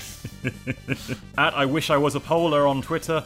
I'm seeing double here. 6 JRs. That's too many JRs. Natalie Carnes here. But what if I did this? But I made the third hat tiny instead. Young Kurt Angle thinking to himself. Jonathan Joyce 17, I can't tell if this is a reference that I don't understand, but either way it made me laugh. You can take this job and shove it because I quit. I'd love JR to walk over this. 3 cowboy hats. I mean, there was a great promo that he did on Eric Bischoff. And all I remember is that Eric Bischoff was in the Stone Cold Steve Austin vest, and he was like campaigning a war of torture against Austin JR, and JR was like, well, you can take this job and shove it. I quit. And King was like, oh no, come on, man. Not enough to commentate with Jonathan fucking Coachman. I don't know if you noticed, but this time I've been trying to give out people's handles on Twitter more, so, you know, give them a little shout out to where you can find them as well. Yeah. Regretting that now. The next one here from @Tyler22758390 says, and thus... Oh wait, now give it the proper number. What is it like? @Tyler22758390. 2275. Oh, you want the full English. Okay. @Tyler22,758,390 says, hey there. And thus, Kevin Stable, the Ranch, had officially taken over the WWF. I'm glad we got there. I like the idea of the Ranch being like an NWO faction where more and more men just show up with hats, he takes off his hat to reveal a cowboy hat underneath. Wait a minute, Mark Valentine. I can't wait until Vince takes off this hat so I can see all the beautiful divas and their puppies. There's no puppies here, Jerry. Just Canadians. And then inexplicably, ruh-roh! He's a dog now. He's a dog. He is now Scooby-Doo.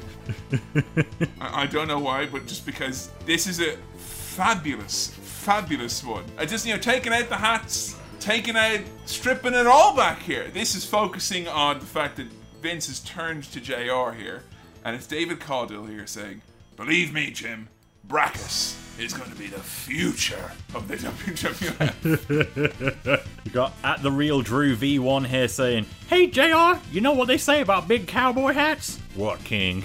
They go, damn, that's a big cowboy hat. I hate Stu Hart. I wish I was a polar again here on Twitter saying, but Vince, I said the Hart family, not the Hat family. Although the Hat family or the Hat Foundation. The Hat Foundation. I'd be all up for that, like, you The know? hairy Hat Man finally debuts in wrestling. Dallas Lewis here saying this is the evolution of the cowboy hat from its prehistoric larger days to the streamlined version that we have now with JR, you know? It's very nice. Someone just put a load of laughing emojis at the end of theirs, making it seem like they got loads of action on Twitter. But it's like, Oh, dirty. dirty. Okay, right. Let's round off here now. Let's try and end on a couple of good ones here, right? Okay, so last one on Twitter we've got from @GokuMan here saying, "Is this symbolic, Vince?" Right. I know we've been harsh on the Simpsons references. We're pretty fussy. We yeah. we have given an instruction to up the game. Yep. This is the game officially being upped. More like this, please. This is from Mike Tyson. Oh! Sorry, No, Mike Tyson. not that one. Okay, all right. Oh no, my thoughts are encrusted with filth. Oh well, I guess I'll protect them anyway. But this is just between you and me, oversized hat.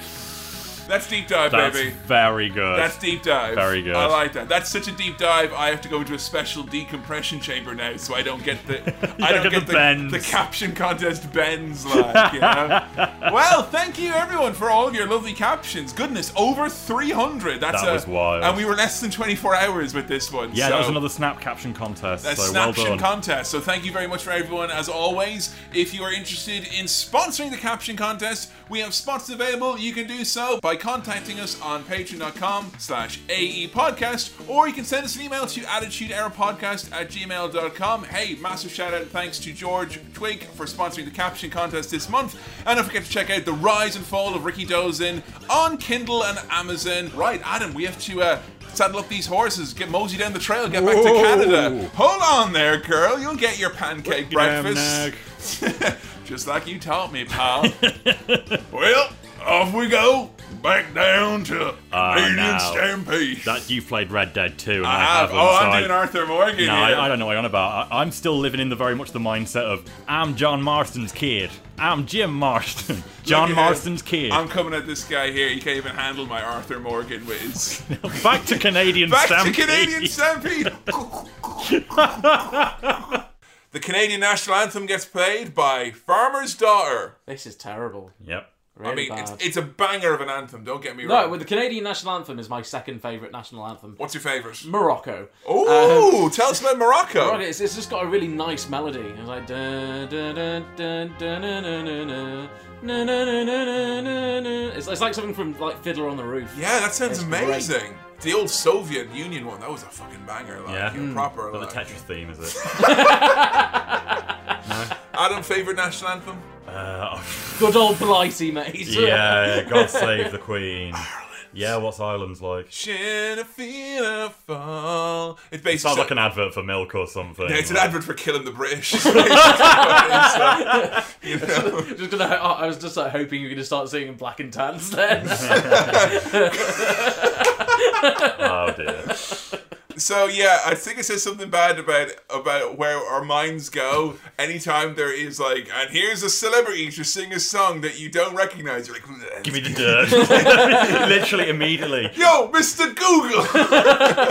We were like Farmer's Daughter, and I was like, oh, I don't see anything. They seem fine. And Kevin went, type in Farmer's Daughter controversy and see what comes up. Let me get Joey Numbers on the line. He's got some dirt on Farmer's Daughter. They came back clean. They're fine. Aww. Yeah, nothing on them. And now to introduce some celebrities of note in the crowd, the premier of Alberta, Canada, Ralph Klein. Adam, go, go, go, go, go. Okay. Wait, wasn't there actually something dodgy about him? Yeah, he was with the Grim Reapers Motorcycle Club. That was it. And he berated the homeless. Oh. Oh yeah, he was seen like inebriated outside of a homeless shelter, shouting at people for not having jobs.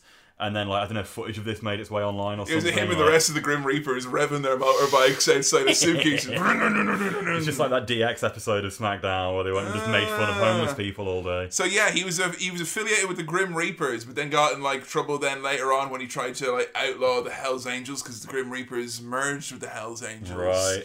So this is all bike chat, like, you know, you come here for the hog talk here on the Attitude Era podcast. Come for the wrestling, stay for the biker, liker, Micah chat. So Ralph Klein could obviously join the money man from WWA as our like troubled yeah. biker money launderers or whatever we've got. So we also have in the audience Stu and Helen Hart. Nice to see him there. Is it? It is. Is it? It is. Can you tell me anything nice about Stu and Helen? Anything nice? They love each other very much. That'll do, I guess. I mean, you can say that about Vince and Linda. like you could say it's nice. Apparently, they're well, it's not nice. But I can tell you, I can tell you that like you never want to eat eggs made by Stu Hart because their house was so messy. It was covered in cat shit. Yeah. And like he would have his little frying pan, and then it'd be like a cat with shit on the side, and then he's making his eggs. Now. He's making his eggs. And then, like, he'll just flick the cat shit off with the spatula, then take it back to the eggs. Sorry, the reason Neidhart would say said that. the reason why you know this is because you listened to a podcast where they read. Is it Diana No, Hart's book? that's Neidhart said that happened. Okay, because I know that there was one That's of those. a story from Neidhart. There's so many dodgy books that came out of hearts and wives of They had hearts. cat shit eggs, mate. But I know that anecdote made its way into one of them, and apparently it broke Stu's heart. They were like, No, it was Neidhart who say said that. That was from Neidhart's mouth. What's wrong with you, Billy, that I say, can you tell me something nice about Stu and Helen? You're like, oh yeah, don't eat Stu's eggs if you ever go around his house for tea. But Adam, you can eat my eggs whenever you want. No That's because you don't have there. a cat, mate. Exactly. I've just got If you had a cat, it would be, but you know. So, here we go. We have got the Hart Foundation of Brian Pillman, Owen Hart, Bret the Hitman Hart making his return, British Bulldog Davey Boy Smith, and Jim the Anvil Neidhart taking on Goldust, Hawk and Animal, the Legion of Doom, Stone Cold Steve Austin, and the world's most dangerous man, Ken Shamrock, who's got new entrance music. Thank God. Which is the old entrance music, which is...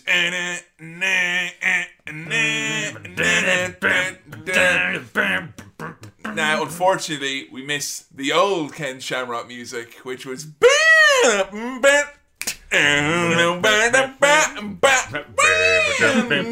Executive producer Vince McMahon. Wait a minute, how am I meant to date her? She's meant to be my sister.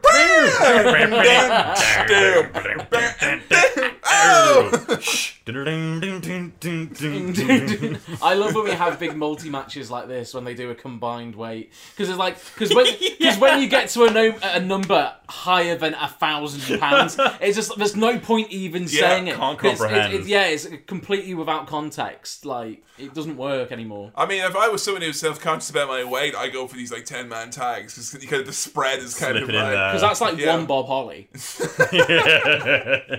No Marlena here tonight. She's at home being a mom.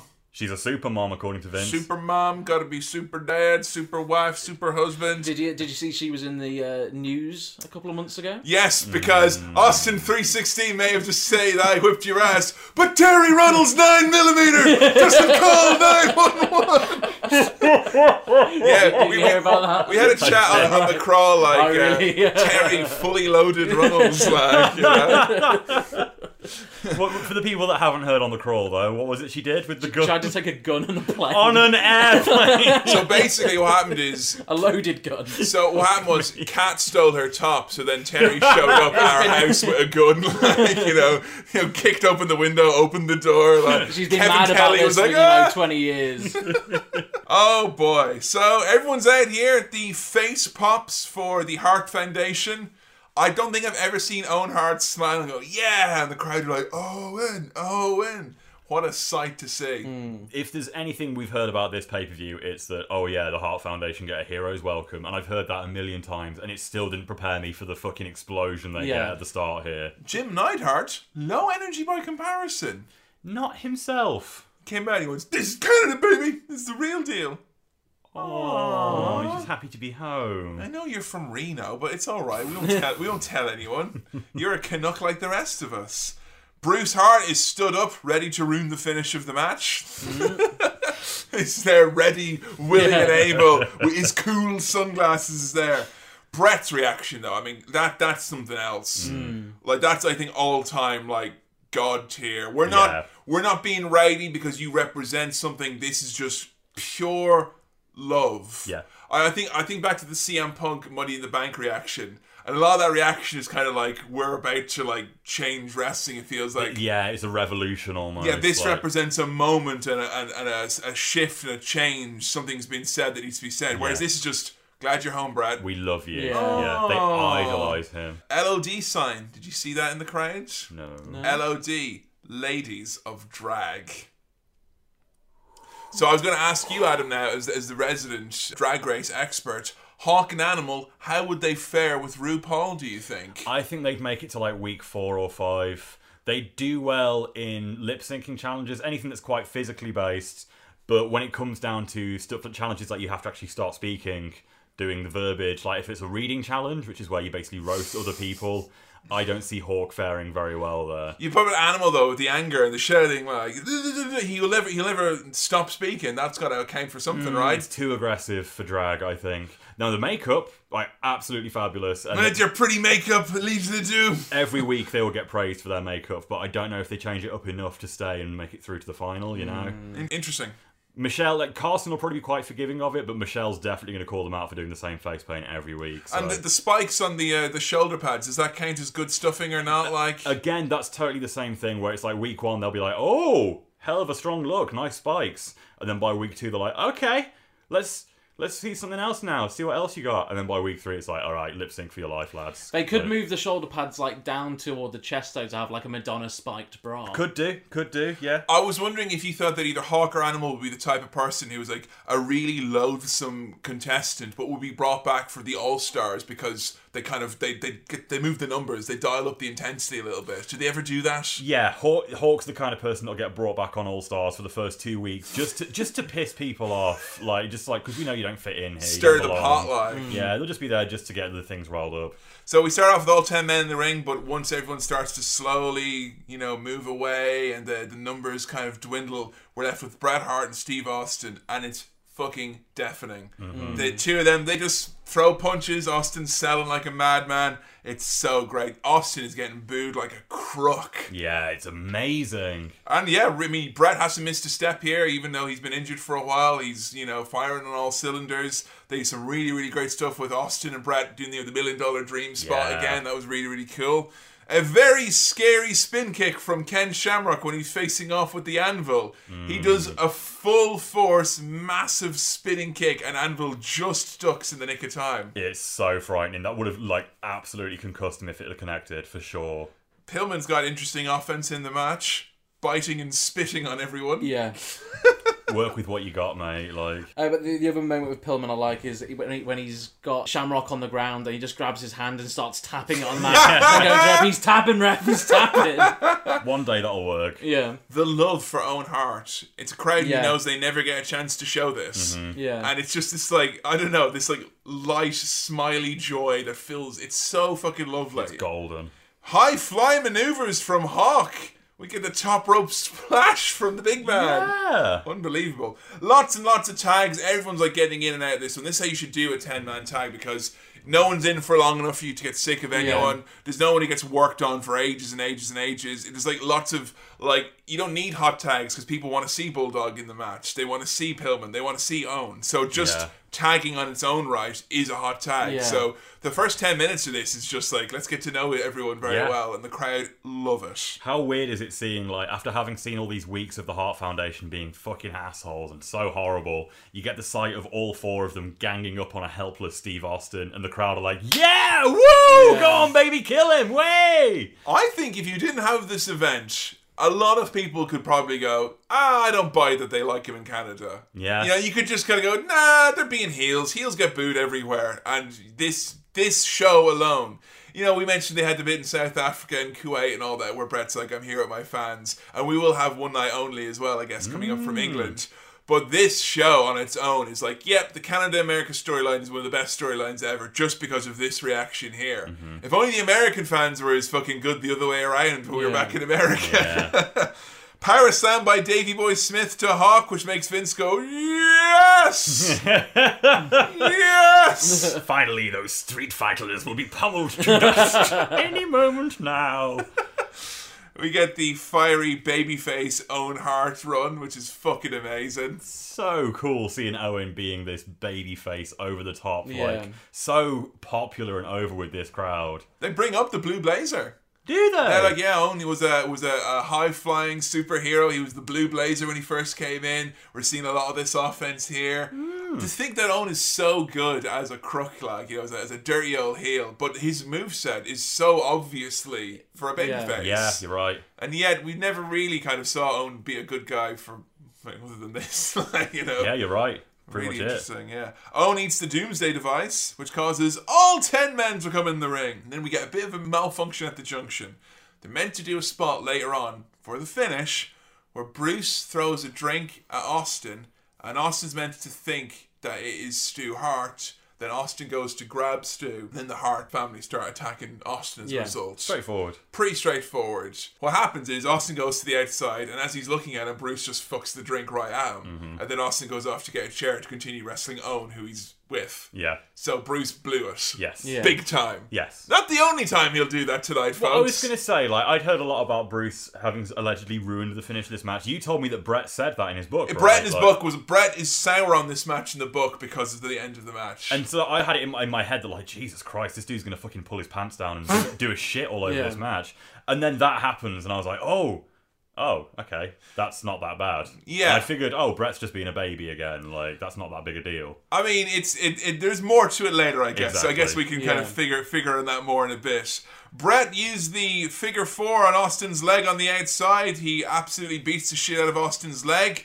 Owen has been laid out by Austin, has to be taken to the back, but Austin is now also as well laid out and taken to the back. And we are in the ring now with Davey Boy Smith, who I think I can confirm is indeed a good bit smaller. Yeah, he definitely has lost a little bit of weight. Particularly in there with Hawk and Animal and Shamrock as well. He's in the ring with. They're putting him with Shamrock. He's just fucking all fucking muscle and a yard long. I swear he's ballooned up even more since he joined WWF. Ken Shamrock looks like worryingly big at the minute. Well, he's not wrestling. He's just fucking commentating and challenging Mike Tyson. Yeah. Austin's gone, so Shamrock really seems out of sorts in this match. Well, he's not. He's probably the only guy here who's not been in a big multi-man before. Or in a big match, I guess, at all. Oh, did you know what he was doing in the ring when he was in there with Brett? Did you figure that out? No, it was around this time where this, like, it turns to chaos. It was so difficult to take notes on this match. I mean, this is a fabulous match, don't get me wrong. No, absolutely. But this bit here with Ken is weird, where he has Brett pretty much completely dead to rights. Brett's, like, lying on the ground. He has him taken down. He has the leg. It's the bad leg. Brett is like, no, don't go after my leg. The crowd aren't even like kind of going, no. The crowd just like, why aren't you attacking him, you fucking idiot? And then he leaves him, and then he just gets given the sharpshooter. Like, what? He lets Brett get back up, and immediately Ken gets put in the sharpshooter for being a fucking idiot. And then Ken does the low blow? Yeah. Who told him to do this? Made him look so stupid and cowardly at the same time. But he's meant to be he's the guy who on Raw is like he went out to beat up British Bulldog because British Bulldog brandished a chair over a fallen Goldust and Marlena. He's like proper like I don't like bullies, I don't like people being mean. He's meant to be proper white hat cowboy. Yeah. And here he is low blown Bret Hart. Like I don't know, it was weird. Getting incredibly trepidatious superplex as Austin returns. He runs wild on Brett. Crowd still booing Austin even with the big fiery comeback. Austin attempts the sharpshooter. Again, I'm saying these things are happening. There's a million other things happening at the same time with all this. It's pure chaos and pandemonium. Owen returns. He saves Brett. We then get another attempt at the Austin, Bruce, and Stu business. Go back to it again. Except this time you literally see Bruce is like, and there's nothing in his cup now. Empty cup. So he just throws an empty cup at Austin, who then looks right at him and then's like, I'm going to beat up your dad now. You've done it now. I told you.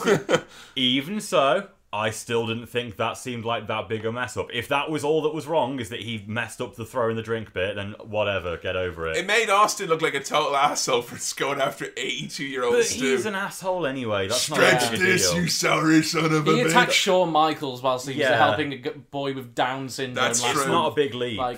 So if that had been it, I'd still think, Bruce Hart, there's nothing wrong with what he did.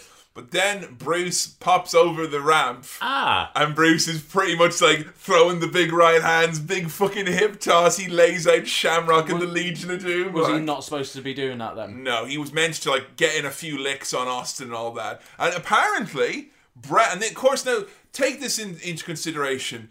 Brett has got really fucked up history with pretty much all of his siblings. The relationship with him and Bruce is one of the strangest of all, because I don't think there's anyone who he really truly wanted to help, looked up to, and also loved in a way, like, other than Owen, I think, that he did Bruce. I think Bruce was probably the brother he was closest to afterwards. But also he's a brother who he seems to really, like, have, like, you know, Stu sells Stampede Wrestling, says he's getting out of the wrestling business forever, and, you know, gives the rights to Vince, and then Bruce Hart starts up Stampede Wrestling 2 months later type of thing. You know, Bruce seems to have done the much to actually directly attack Brett's career.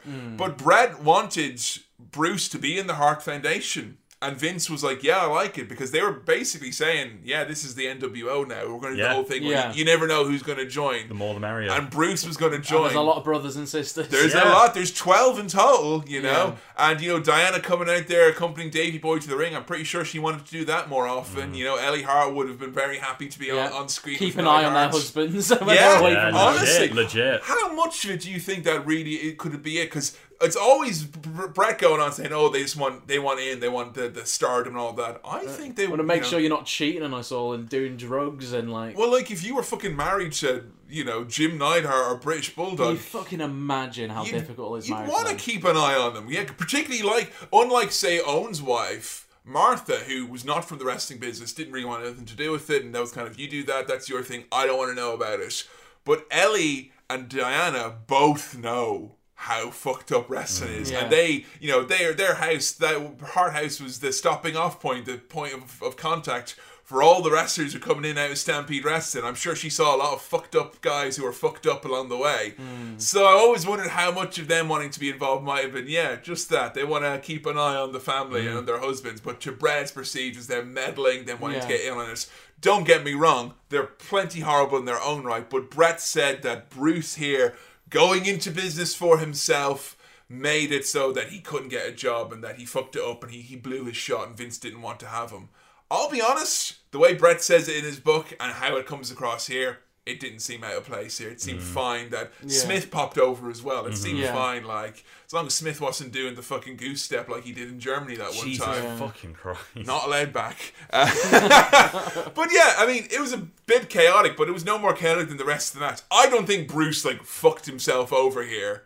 I think it's thinking it might be Vince saying, yeah, we'll bring him in. No intention of bringing him in. And be like, oh, yeah, we're not going to bring him in now. Guess it must have been this one thing. I don't know. Finishing the match I love, though, because Owen gets the pin. Yes, he gets the roll up on Stone Cold. Brett's brother, like, you know, getting the recognition there. As on the outside of the ring, all the other brothers are clambering for recognition. As soon as that bell goes, there's Keith, there's Bruce, there's Smith. They're all up there, quick, quick, quick. All the hearts are in the ring as quick as fucking possible. I love that. Apart from Stu and Helen, who very, very slowly to the ring. Stu very slowly to the ring, and Helen's just like, are we going to get out of this business already? You told me we're going to. You told me in 1956 you're going to get out of this business.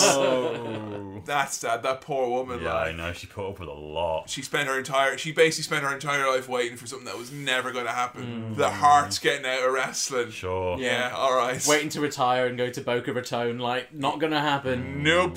Austin returns with his chair to get his heat back. I forgot about this, like, you know. What is he, like, the character? What is the character hoping to achieve? One man in a chair versus 20 Hearts. I know. Like, I saw that little rat bastard Teddy Hart in there. That little Tassin kid motherfucker. I'm gonna get rid of the next generation of Harts before they can challenge me. It was cool seeing all the Hearts in the ring. Yeah. And Natalia's there as well, as is Tyson. You can see all the grandkids and all that. Apparently some random kid was in there as well. I remember hearing some interview where someone was just like, who are you? I'm like, I don't know, I'm just some kid. Like, all right. Yeah. Here's a miniature Canadian flag. Like, go wild. It's a lovely sight. It is kind of like the last pure, happy, family-friendly moment in a company that is lurching very quickly towards the sleaze. It's probably like one of the last happy moments for the Hearts as a family. Publicly, for sure. Yeah. Mate, WrestleMania 26. No. Laying out Vince McMahon for the whole world to see. All those chair shots. But no, it's like, this is like grace for them. This is peak as a family they're never going to be as happy as they are here. I want to see this turned into a tapestry, like, you know, or a nice watercolor or something. Just the image of all of them, because it's like, yeah, we talked about you mentioned earlier, like, oh, think about a year what Vince is going to be like and all that, but think about a year what this company is going to be like. You know, they're trying a lot of this new stuff, the reality stuff, a lot more edgy stuff. We saw a lot more blood here tonight, a lot of backstage brawling. You know, we're seeing attitudes strong, but you know, Vince Russo is not sitting back and going, yeah, I've got all these great ideas about family values. Yeah. There was a sign in the crowd that said family values. A sign in a wrestling crowd in the 90s. Family values! Hug forever! What happens? Is there a specific moment where this becomes passe, as they say? I don't know. It's like, I feel like sometimes I feel like we're here already. I'm getting, we got the fucking Nation, we got Gang Wars, we got Austin cussing everyone out, but then you see this wholesome fucking Hallmark family ends. Like, my God, roll credits here. Like. Yeah, legit. I think what you have to bear in mind is, yes, that's a wholesome, lovely family ending for all of us that love the Hearts, looking back in hindsight. For a 97 wrestling crowd, like, where the Hearts are the heels, this is probably, like, the bad ending, where, like, oh, they're all celebrating together. Oh, look how many there are. Oh, they make me sick. Like, yuck. I mean, yeah, if this happens, like, in this exact scene in the ring, if this happens in America, they'd be, like, throwing drinks at them little kids and toilet paper and burning things and whatnot. It would be horrible. Canadian Stampede, a hell of a show, but let me tell you something. I haven't watched that match, I think, since our last go-around with it, and that was a fucking delight. Yes, very much so. What a main event. Oh my God. And for a 4-match, 1 hour 48 show, that's a fucking smooth slice of 97 action. You saw stuff that you don't normally get to see. You got Sasuke and Taka with a match unlike anything you were seeing on screen at the time. A fabulous Triple H and Mankind brawl. I mean, there's issues with it. I think the storyline surrounding that Undertaker match is, you know, any match where someone's being called a murderer all match long, that's interesting. And this main event, which was fucking beautiful. A fine show indeed. I love Canadian Stampede. What do y'all think? I thought it was a grand show. I thought it was really good. It was a very NXT takeover feeling show. Yes! I thought, like 2 hours, 5 matches, whatever it is. But I do feel like it's a victim of its hype, because this has been hyped up for me for so long. People saying this is the greatest non-Big Four pay-per-view ever, ever, ever. And I loved it. Like, every match was great. There was some really good stuff. Main event was incredible. But I feel like the expectation was too high. Right. Not... Like, the main event was the only blow-away amazing match. I feel like all the other matches were good. Nothing was incredible, though, outside of that main event. Billy, what did you think of Canadian Stampede? It's good in the... there were 2 matches here that I really enjoyed. There was one match I was okay on, there's one match I didn't like. That's a 50% success rate. It's better than a lot of the 97 ones for you recently. Yeah, it's probably been the one I have enjoyed the most that we've done so far in season 4. Because there was only one match I did not like, which is the Taker match. But that's to be expected from me at this point. Can I challenge folks to come up with a match of the night that isn't the main event, that I'm assuming we all definitely think is our match of the night? Well, I'm assuming if we don't pick the main event, we're all just going to go for the light heavyweight match, right? Yeah, okay, alright. Well, there you go. We'll put it in a short match. But let's just go with some MVPs then. Adam, how are we getting on then? Another thing, I think, like, as amazing as everyone was in the main event, no one particularly stood out to me, except maybe special mention to Owen, because I really liked being able to see him be so fiery and to get the moment in the spotlight. He wrestled differently, unlike a lot of the other guys. He wrestled pretty much the same. But for my overall MVP, and this is also taking into account what's been going on Raw as well, but Paul Bearer, for sure. He's been giving some of the greatest spoken word stuff I've ever seen in wrestling. And yeah, that match with Undertaker and Vader was a bit of a clunker, but he genuinely made the match entertaining to me, because it would be like, oh, these two are fucking around, and then every now and then, murderer! And he's got his shoe off and he's hitting people with it. Like, he is just magic every time he's on screen. Yeah, I think one of the most exciting things that happened for me with 1997 and this season is realizing that we have missed the bulk of this bearer. Like, when we started in season 1, we're like, oh, this is great. He's the best thing on the show. By King of the Ring, he's not really talking as much. The tail end of it. But man, it's a nice long road to fucking Bad Blood, and I'm all for it. I would echo you with the MVP for Paul Bearer for the same reasons. Billy, your MVP. If we had not done the Owen episode before, I would have given it to Owen. But we don't want to gush over Owen for the same reasons in two different episodes. So, Ben, I was thinking maybe Pillman. Because he was really fun, It was really fun tonight. But I think overall, in terms of... Because the way I do an MVP is who surprised me the most.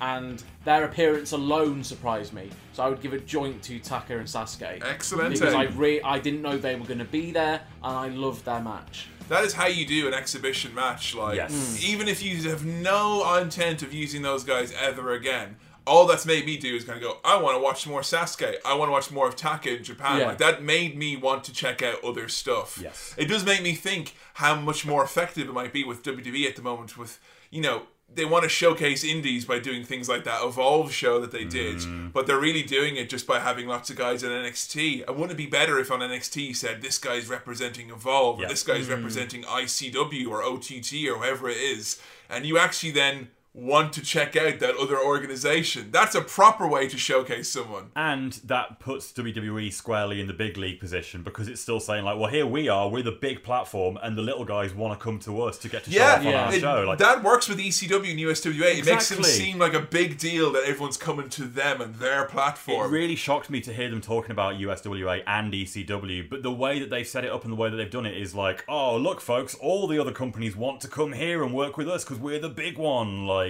it makes them look even better and more legit. Yeah, it's win-win-win. So I would say, this is definitely not just the match. I think the match is always is pegged as like one of the absolute classics. Go out of your way to see it.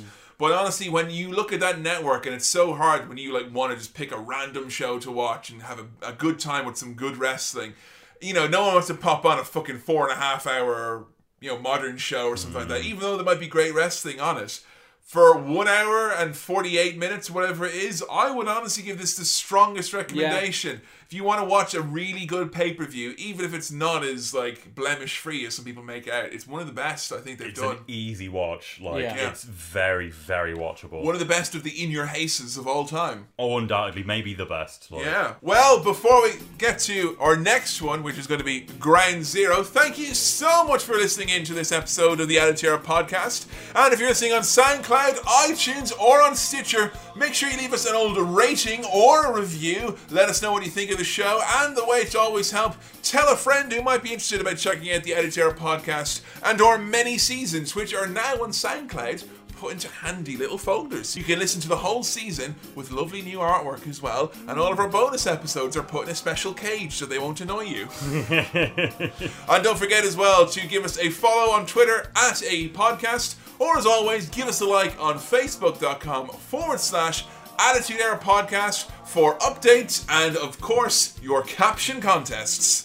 You can find all of our video content available on Twitter, or better yet, if you go to our Facebook page, it's all nicely, neatly organised for you. Our entire archive of little micro videos and clips from classic episodes, new episodes, and Patreon exclusive content. And if you want to get access to the Patreon, you're going to get access to not just some video episodes from our Gamesmanship series, not just a whole bevy of book report special edition episodes. If you like to look at that Journey into Darkness and that Rock Says book report on the main timeline, you ain't seen nothing till you've seen Bob Holly, the Hardy Boys, Ryback, and Making the Game, amongst others. As well as that, you can get access to over 50 episodes of the SmackDown Crawl. Every single month you get 2 new pieces of fresh content into your ears, as well as supporting all of us here at the Attitude Era Podcast. Bump up to a $10 backing, you get access to a whole load of Q&A episodes from myself, Adam and Billy, where we answer all of your questions. There's a whole bevy of rewards to suit a variety of needs, and as well, you can now sponsor the caption contest. All of this and much more available at patreon.com/AE Podcast. And if you're a fan of Canada's free and native lands, why not head on over to my free and native lands of botchamania.com. Stuff Things Canada. Oh, stuff and things we lay on hearts for me. Until next time, where it's going to be time for some Ground Zero, it's goodbye from me, Kevin. Me, Adam Bulbolo. And me, Billy. And we'll catch you next time on the Attitude Era Podcast. I don't think we did that last time. I realized I think there was something wrong with that last episode. So we're going to do another one, just in case. I swear we did. Yeah. Okay. As soon as we did it there, I'm like, we didn't do it last time. I remember you doing that, and then we you did. said, "Is that how we normally end it?" And we had to say, "Yeah, that's fine. We'll do it anyway, just to be Okay. safe." But I'm positive it's fine. Until next time, where we're going to be Canadaing it up, it's a goodbye from me, Kevin. Me, Adam. And me, Billy. And we'll see you next time on the Attitude Era Podcast. Nice. Double whammy. Into darkness. Adam, you gonna jid me up? Stop saying You got the jit. jit. Oh, Adam, you got jit all over my face. Of course.